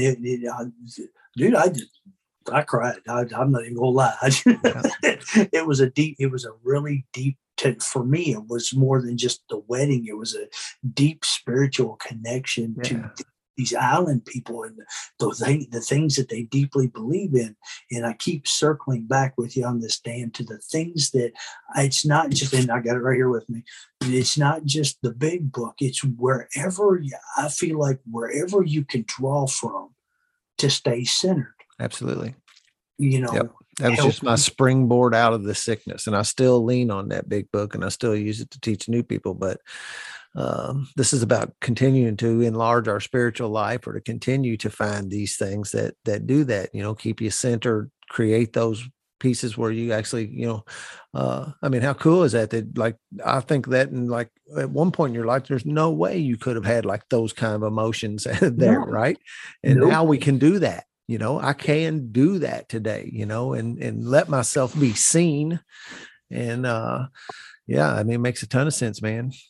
That was the hardest thing that, eh, for me to show emotion, because I was raised by my uncle, and it was this big hard dude, and it was I remember when my cousin got killed by a drunk driver, how ironic that was. On Mother's Day, my senior year in high school, I remember standing and he was one of the guys that I looked up to, and he in the garage group, and I remember standing in the funeral home and the overwhelming sorrow that hit, and I started to cry. And my uncle walks up to me and he grabs me and he goes, "Hey, boy." And I'm like, "What?" And he goes, "Take that shit outside." Yeah. I went, "What?" And he goes, "We don't do that in here. Take that shit outside." He goes, "We don't show weakness in here." And that's where it started with me. But, now that where I am in my life spiritually, and where I am centered and everything, and then where I've got Tracy with me now, I mean, I've sat down, my dad's gone. I really don't have anybody in my life anymore other than my stepmom, who's 13 and a half hours away. God love you, Sharon. And, I get overwhelmed, and I'll be in the gym working out, and it'll hit me, and I'll just start crying. And for whatever reason, Tracy never comes in that gym where I'm working out, unless she comes in to go, "How long do I got before you're done so I can get dinner going?" And almost every single time that hits me, she walks through the door. "Hey, Yeah. what's going on? What's going on with you?" And before, I would never share anything. And now it's just like, "Hey, look, I don't know where it come from, but this is what's going on. But I told you the cancer story, Dan, because and it wasn't for a sympathy thing. It was, and I kind of got off track on it. It was because I've lived in that poor, pitiful me aspect, from the injuries to the trauma to everything else. That was my first run to is, okay, here we go again. Where's the nearest liquor store? It's time to get drunk. Mm. I got to hide from this. With Tracy's support, with the support of this program and everything, I walked through it and it never entered my mind. And people that are listening to this go, "Well, dude, you got 10 years in. It shouldn't." You're never safe. Yeah, You're not, never, no. you're never fucking safe with this thing. Well, And because it hides from you, and it'll catch you at your weakest. Yep. One of my favorite things I used to tell everybody in the new in the aftercare programs and all that, the people that were going in, I'm like, if you don't think that fucker's not out in that parking lot doing push-ups and getting bigger and stronger, waiting for you, you're crazy. Yep. You got to outthink it, and you got to stay out in front of it. Yep. And life is going to happen, and you're going to have things happen. You're going to get sick. You're going to lose loved ones. This stuff is just life, right? And the ability today to be able to, walk through this in a healthy manner, not causing any damage, standing up, owning whatever's going on around me. If that means showing emotions, I can do that. I can be a human being today. And if I see anything go on and over, and that is, you always have these things in early recovery. It says, if this would happen to me, I don't know if I could stay sober. If this would happen to me, I don't know if I could stay sober. And then you have a big thing happen to you, and you walk through it, and it wasn't even that wasn't even on the list of things to think about. We walk through it in a healthy manner. Yep. And see, that was my thing. It used to be all about me. Oh yeah. Self-centered, selfish. That's it. And when this hit me, my first thought was, "Oh my God," because Tracy was working when I got the news. Mm-hmm. And I'm like, my first thoughts were, "Oh my God, what about, how bad is this? And what about Tracy? What about her kids and the promises that I had made these people?" And they put their faith in me to be here for me to take care of them. Yep. It was nothing. It had nothing to do with me. It was all about your them. Thoughts turn to others, and that's the opposite. That's one of the promises. And that's And again, you know, the laundry list of people that I gave, you know, and one person that I left out of this with the cancer deal was Keith's brother, Kevin Mark, who is been in the business for 40 years as a school teacher, as an educator who lives out in Utah. And he's a cancer survivor. And so I reached out to him one day. We discuss sports on Twitter all the time.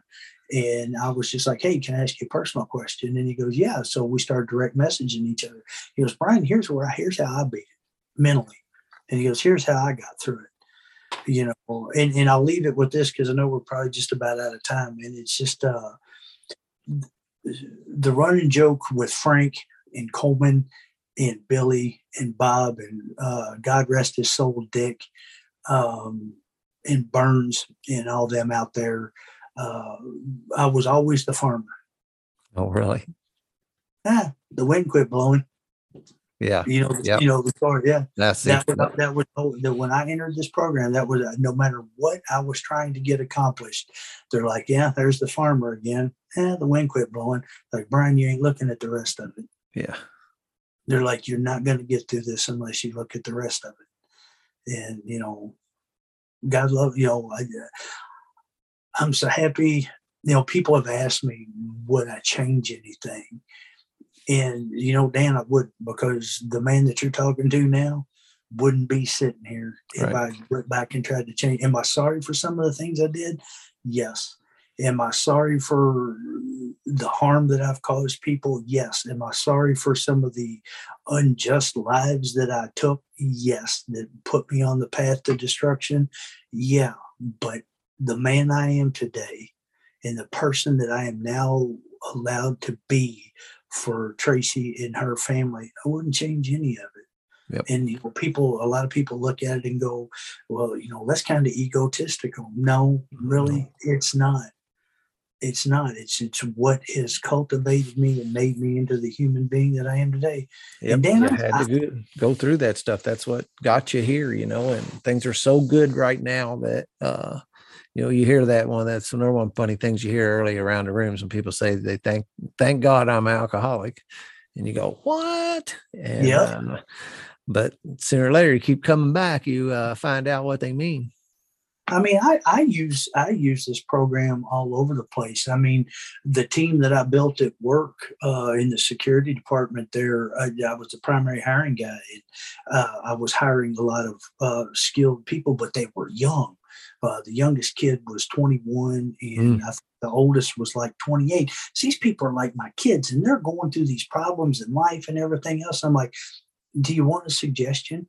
And I'm pulling shit out of the big book and out of life experiences and all this. And they're like, where do you get this from? And I'm like, if you only knew. Yep. These principles are solid, man. And you get to have that opportunity to mentor these younger people, you know, and help, you know. That's one thing, as you said about, don't know if I found my purpose yet. You said at one point, you know, I what I'm hearing is you're living your purpose every day. We don't know what maybe our final end run is or whatever, but, you know, I believe we're all put here to help the others, you know. That's help other people, whatever that means. If that's your wife, if that's stepkids, if that's people at work, people in the program, you know, it says that 12 step is to help other alcoholic kind of thing, but I really think it's to help others, period. I need to be of service to the people about me. Yeah, I think and I really believe in that, you know, paying it completely forward when you don't want nothing in return. I have to have that. It's an element. You know, I believe it's an essential element of a happy life, or, you know, I don't know if happy's right, but you have to be doing that someplace in your life. Yeah. These kids at work, they're like, man, what can I do to repay you? I'm like, nothing. Yeah. I'm like, just build on it. That's all you need. Just build on it and keep going. Yep. No doubt. And they're like, you don't want, I'm like, I don't want a thing. Just build on it. Yeah. I remember wanting to pay my sponsor, wanting to take him out to eat, yeah. And what did he say?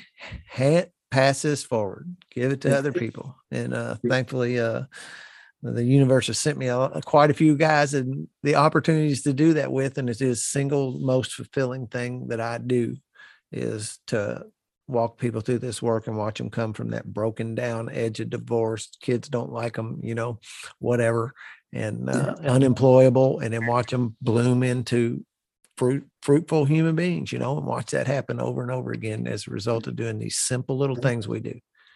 It's all it takes. Simple little practices every day. Yeah. And it's all a practice, every day I'm practicing, it's a meditation. The whole shooting match is practice, prayer. This deal here we have where when I came in, well, first off, I came in and they told me that I was spiritually sick. And I thought that they told me I wasn't getting enough religion. That's what I heard. Yeah. And I wasn't practicing anything, but I was still offended that they cast such aspersions on me. And then when they started telling me that I get to have this own conception, I get to make up my own, I get to have my own conception of God. And I thought, that doesn't work. You can't. You got to get in that box or this box. We've already got all these bases you got to stand in. I'm gonna have to join one, and I don't know which one. And then find out the truth is I get to have my own conception. And then I think even more importantly than that, I'm not judged for what I choose, for how my conception is, because that's what the world does. The world judges if you're not, in the right religion, right? You're going to hell, or your soul is destined to burn. And to come here and start allowing this thing to grow in me and be allowed to do my own walk, and we don't, I have a personal relationship with something. I don't know what it is, but I keep attached to it and keep on talking to it. My life seems to be going pretty good, or actually going better than I could have ever imagined. The book says that too, these things that have happened are more than we could have ever wished for. And, but we had to go through what we had to go through to get here. Okay. There's no, it's an interesting thought sometimes to think about, everybody has their deals, right?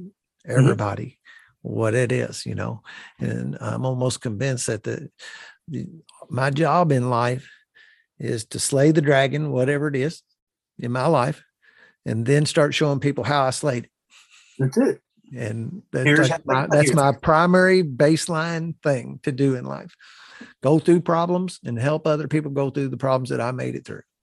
That is all there is to it. The key term, you gotta give it away to keep it.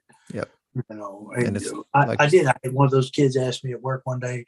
So I take it you're really religious. I was like, don't confuse spiritual with religion. Yeah. And they're like, what? And I'm like, there's a big difference in being highly spiritual and being religious. Yeah. And I said, okay.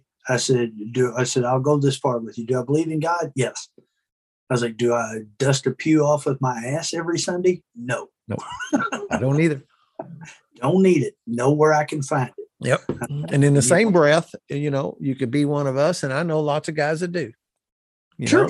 And it's working for them. It's working for them. And they don't judge me and I don't judge them. And, like I said, I think that's the secret key to the universe. There wouldn't be wars and a whole lot less tragedy in this world if everybody could allow everybody else their own conception of higher power. Absolutely. And see, that's the difference from the guys that I drew from.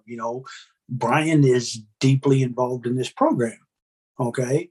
The spirituality part of it and all that. Yet Lex and Sean are so immersed in the religious aspect of it in their church and go on these tours and to tell their story.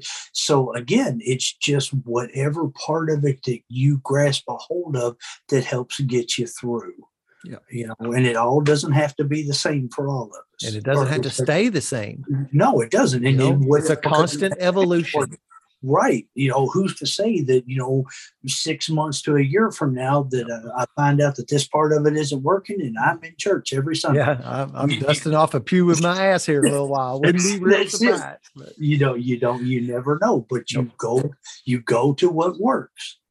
Yep. And like we were talking before we started this, and you go with what works. And if it's not working, you turn around and go the other way. Yeah. I could never get that concept. That's such a simple concept to me today. And no, it is. I just keep on banging my head against that wall trying to get through it. Yeah. I never did understand it. I do now, but to a degree, I'm never going to say I completely got it because there goes the fall if you do. Yeah. But to this point in my life, I'm pretty much balanced on wherever God thinks I'm supposed to be, I'm right there. Yep. Let's put it like that, and I enjoy where I'm at right now. So Your occupation. Things are changing. You know what? And I will become fully transparent. I was working this job for this company, which I won't mention, building this department up and everything, and had been there for about 3 years. I'd left the counterterrorism department there at Disney to help out a friend of a friend who was in need of some help to pull this program out of its pits and bring law back to the Wild West, from the Wild West, as it were. And after he left, this job became so thankless and overwhelming. And I kept talking to Tracy about wanting to leave it. And don't get me wrong, it was a very lucrative job and it paid well. And I found myself, when Tracy was working, we always talked on my way to work and on my way home. And I found myself back immersed in prayer on days when she was working and we couldn't talk. And I'm like, finally there's that third step prayer creeping up. I'm like, God, you're just going to have to, I can't do this on my own. You're going to have to show me a way out of this. I was like, show me that it's going to be okay and put me on it. I will, I'll follow it. The 15th day of December, we were in the middle of a 16-year-old lost child on our property. Our property is 200 acres big, 97 buildings, 3,300 active rooms. It's a huge, huge property. And I went to go meet with because law enforcement was on the property and all the deputies were there. And I had met with them, and the director had been in and out. And as I was passing by his office, I looked at his secretary and I went, is he in? And she goes, yeah, where are you headed? I was like, I'm going back to meet with the mom. And keep in mind, Dan, I've been praying on this 9-10 months, and she goes, do you want to talk to him? And about that time, his office door comes open and he waves me in. He goes, come here. And I come walking in. There's a lady from Human Resources sitting there. And I come walking in and I went, hey. And he goes, you got a minute? And I'm like, that's about all I got. I'm going back to meet with this mom. And kind of got a thing going on here. Yeah. And he goes, yeah, I heard about that. And he goes, where are we at on it? So I briefed him. And as I'm briefing him, I sit down and he goes, I need to discuss something with you. And I'm like, yeah, what's up? And he looks at the lady and she goes, Brian, she goes, we've had a couple of meetings and we decided we're going to part ways with you. And I went, what? Never been written up, never had a discipline problem on any level, any type, no nothing. And I was so calm and cool with it because I knew. Yep. I knew. And my whole plan was to go out and get this experience so I could eventually, because my lifelong dream is, as hokey as it sounds, was because when I first got out of the military, all of our family vacations were down here at Disney. And the running joke with my family was, how long is it going to say, Dad, take before he goes, when can we move here? It's always been my dream to come here and retire here in Florida and work for Disney. And partially that dream had come true when I got injured up there. And so I went, can anybody explain it to me? They never gave me a reason. They just like, we're doing this. Okay, fine, whatever. Turned all my stuff in, hit Tracy up and went, hey, they let me go. Turned around on my way home, pulled up job website, and guess who's hiring? And I reapplied and they hired me back. And so I will not leave that place again. I will promote my way up back through. It only took me 6 months to get into the counterterrorism program. So I will work my way back up into there. And this is where I will retire from. So God provides, man. It's just you gotta let him. But again, like I told her kids, be careful what you ask for. Yeah.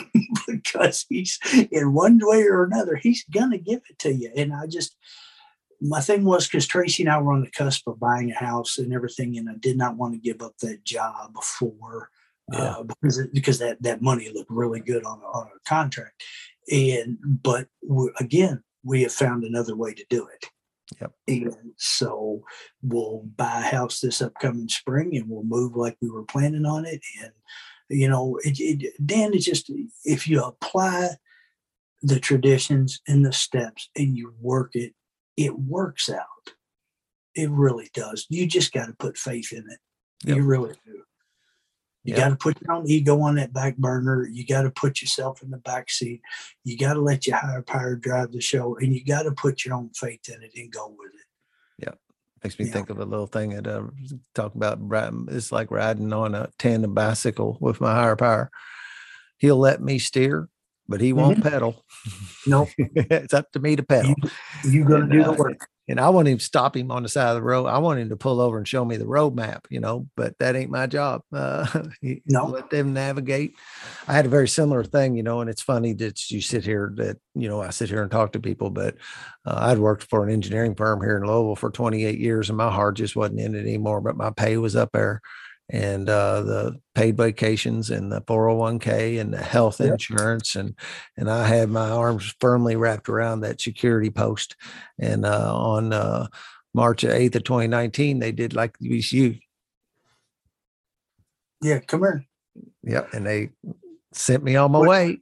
And it's the best thing that happened to me, though. Now I'm self-employed. I got this wood shop in my backyard. I just love to do woodwork. That's really where my heart is. And I run around handymanning for people and do my own schedule, do fine financially, and I'm a whole lot happier. Well, and that's the thing. Tracy kept going, Brian, this job is starting to change you from who you were. She goes, it is getting to you so bad. She goes, the negativity that is starting to come out of you. She goes, I don't know if you're recognizing it. She's like, you're honestly becoming a product of your environment. And I was like, yeah. I was like, and I kept stretching out. Tracy, we get that contract for this house. I got to get you this house. I promised you I'd get you this house. And she goes, Brian, I don't know if you're going to make it that long. And it's just, she goes, I'll support you. She goes, you walk away, I'll support you. She goes, I'm supporting you in it now. If you want to go in and put your 2 weeks in, go put it in. And I couldn't let go of it. And I just finally, God just went, okay, you won't, I will.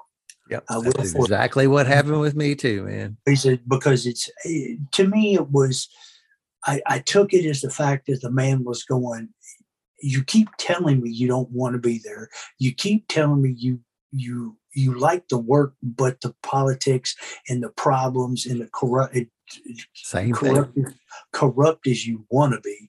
And he's like, you keep telling me this, but you won't take that step. So if you're not going to take that step, fine. You've asked me to take it. Here's your path. Yeah. Get on it. You said you would go get on it. Yeah. So mine worked out great, man. They gave me a really nice severance package, paid for my insurance for a while. I was collecting unemployment. I mean, I got a sweet deal coming off of that. I mean, for 8 months, I was making more money not working than I was making when I was working. Hell, that's the one thing I asked him. I was like, so can I file for unemployment? She goes, well, that's your right if you want to. I was like, y'all going to fight it, aren't you? And she just kind of shrugged her shoulders. I went, okay. I was like, I'm not even going to worry about it. Yeah. My employer urged me to file for unemployment. And I didn't think it didn't make any sense to me to be collecting my paychecks and file for that. But severance the system set up with that. Yeah. Severance is different than. I found that out. But yeah, it's just, I was just really shocked, and I called my old director, the guy that hired me there, and, they've got something going, and he goes, so you going back? And I'm like, yeah. I was like, I've already interviewed and they've offered me the job, and it'll be about 2 weeks before I get ready to get started and all that. And I said, so. And he goes, I got some stuff in the works. And he goes, and I've already told my boss about you, and I'd like to have you come work with me. And I'm like, Jim, I said, I'm telling you, I'm not leaving that place ever again. I was like, the insurance is cheap. The retirement packages for that place is sweet. And I said, it's always been my dream. And I was like, God put me right back where I wanted to be. Yeah, or let me rephrase it, right back where I'm supposed to be. Right. As bad as I wanted to leave, man, there was still that twinge in my gut though, but I don't act on it today. I don't, I'm cool. It's all right. I don't do that, but man, I still remember the shock after working place 28 years. I worked there all my adult life, man. I started working there when I was 20. Yeah. You know what? You're right. And I got to follow you on that because, my team is going, oh my God, Brian, the rumors and the things that they're saying and all that. I'm like, guys, put your head down. I was like, I said to any of y'all that are sports fans, I was like, you remember the Joe Paterno thing. Everybody can lay stuff at a dead man's feet when he can't defend himself. I said, y'all will start to see what that place is really about now that I'm not the manager in between you guys and the uppers. I was like, you'll see what the place is really about. The true colors will show. 6 of them have already left. Wow. Yeah. They're like, yeah, we can't do this. We didn't realize what you were protecting us from. And I'm like, Yeah. it Kind of is the what same it is. thing. Yeah. You know? And that's what I liked what I was doing, but all the corporate BS is what Oh, Dan, drove me out of there. I loved the investigatory work. I loved working. I mean, I covered everything from domestic violence to dead bodies to auto theft to, I mean, you name it, to drugs. It was like this place was so big. It was like it was working in a city. Yeah. And, you Like were being the sheriff. yeah, but I loved the work. But the thing is the corruption got to me, the negativity got to me. And the big part about it, without trying to sound too judgmental, is just the sheer hypocrisy in the place. We want you to fix A, but we're not going to give you the stuff to fix A. But then when something happens with A, we're going to come yell at you because you haven't fixed A. And it's like, guys, you can't have it both ways. Yeah. So, yeah. Oh, There went the sigh. no, it just, like I said, the things that you reminded me of it, the things that we used to act on and the information that these guys are passing on to me. And I'm just like, guys, just let it go. Yeah. Just let it go. I was like, you all know who I am. You know what I'm made of. Let them tell their story. How's the phrase go? He who wins the battle writes history. I was like, so, or he who wins the war writes history. And I was like, so they're going to write history because they won the war. And I said, so let them. Yeah. But just don't say anything about it. I said, just y'all keep it to yourselves. And they were gracious enough. I mean, I felt sorry for a couple of the guys because half the team was off on the weekend and the other half called out. And they all took me and Tracy out to dinner one night. Oh, yeah. Just to thank me. And they're like, they're like, your money's no good here. And, so they paid for everything, but it was a good time. But, I just, as good as things like that make you feel, that again, where I'm at in all of this in the program is still working on that acceptance factor. I still do. I work on it every day.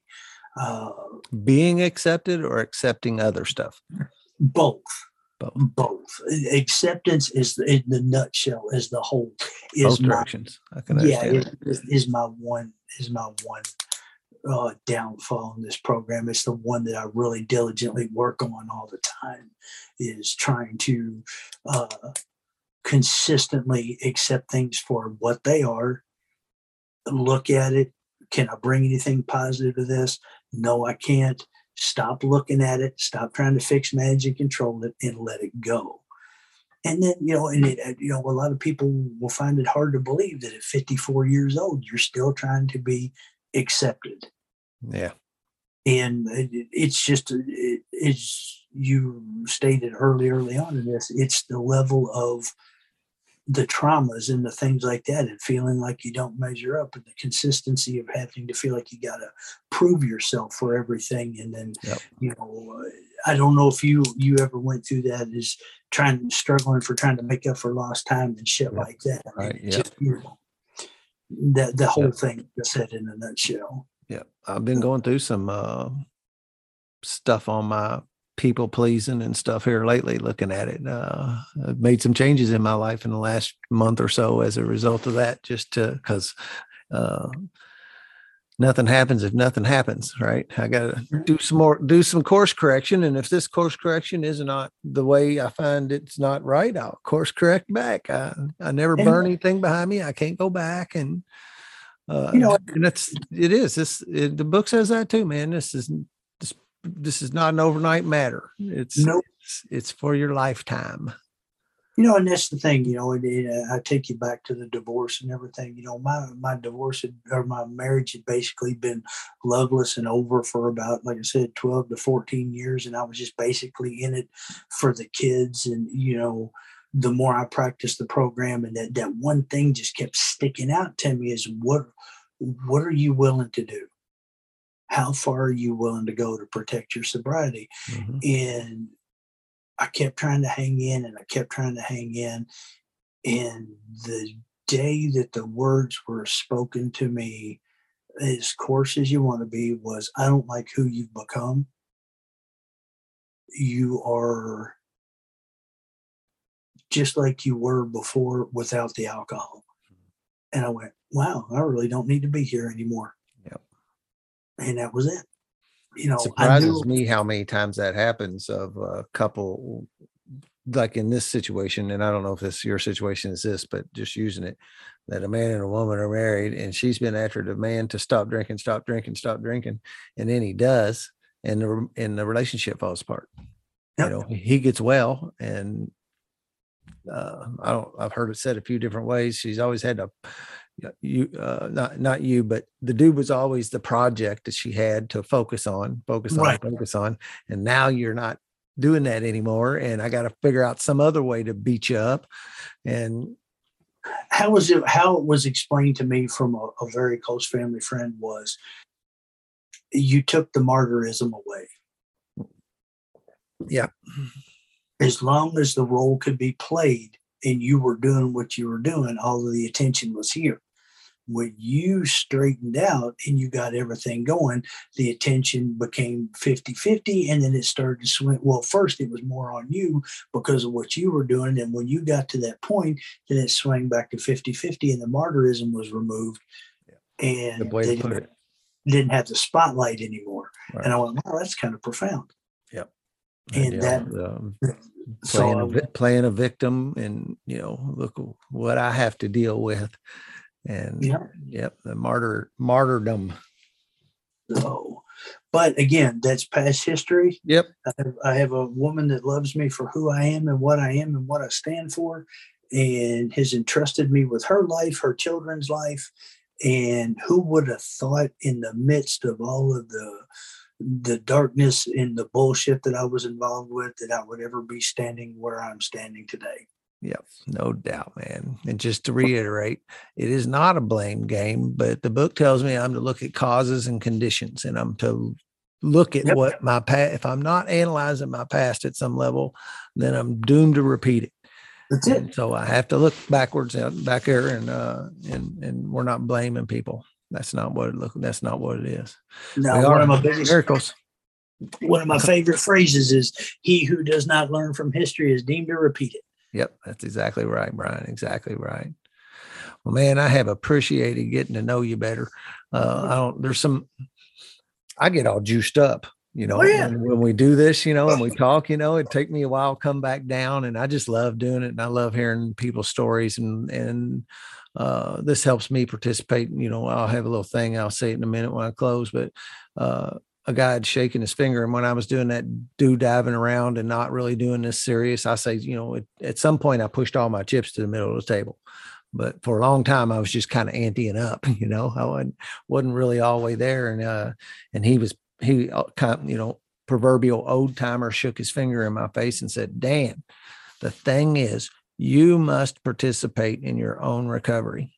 Yep. And today this is like, I thank higher power and God all the time for all these cool ways I get to participate in my recovery, these unique ways too, to carry this message through this. And it just is, it's more miracles. That's the bottom line. What I say about these things that happen in our lives.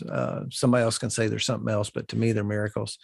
When you catch cancer and then get over it and repair all the body parts you've had repaired, and whether if you were sick or not, that's when you were the only one set of footsteps in the sand, And yep. Well, I certainly appreciate you. You got any closing thoughts before we sign off here? And when I end, don't leave real fast. Don't close it, but I'll just stop recording in a minute. No, you know what? I really appreciate you bringing me on here and everything. And it's been a long time since I've been able to sit down and share, pretty much any other than just a little bit of table talk here and there, but just to be able to sit down and unload it. And honestly, no shit, I feel like some sort of a weight has been removed a little bit by sitting down, and it's cathartic.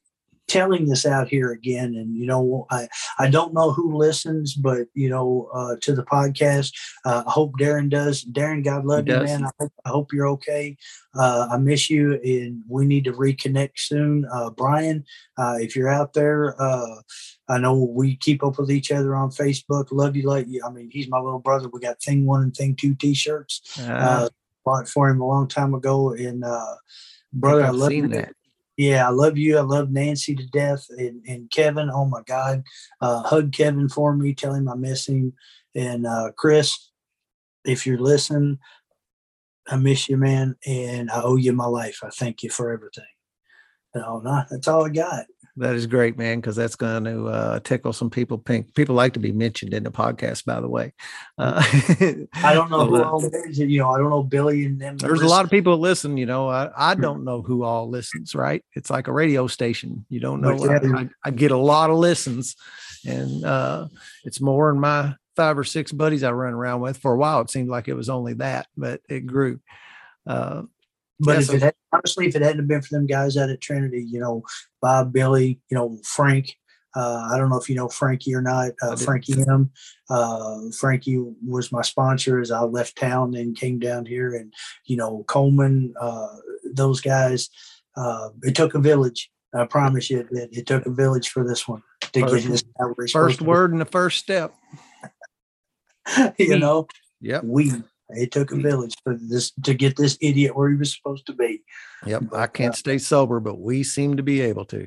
That's it. But Dan, I really do. I appreciate the invite. And I don't know how we didn't cross paths, out there before now, but I'm glad we did.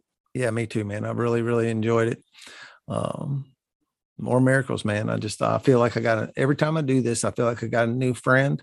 And I can't have too many soldiers standing side by side when we're walking this deal. Well, I will say this. You do have my phone number, brother. Yeah. If anything hits you, you need it. All you got to do is call. I appreciate that. Same here, man. Same here. So when I started out in the beginning, I said, when something's working, I keep doing it. And there's 2 things I say at the end of this podcast every single time. And one of them is, if you're not having a blast in your recovery, it's your own damn fault. Yes. You need to work harder, participate. And then I thank everyone for allowing Brian and me to participate in our recovery in this manner tonight. Peace out.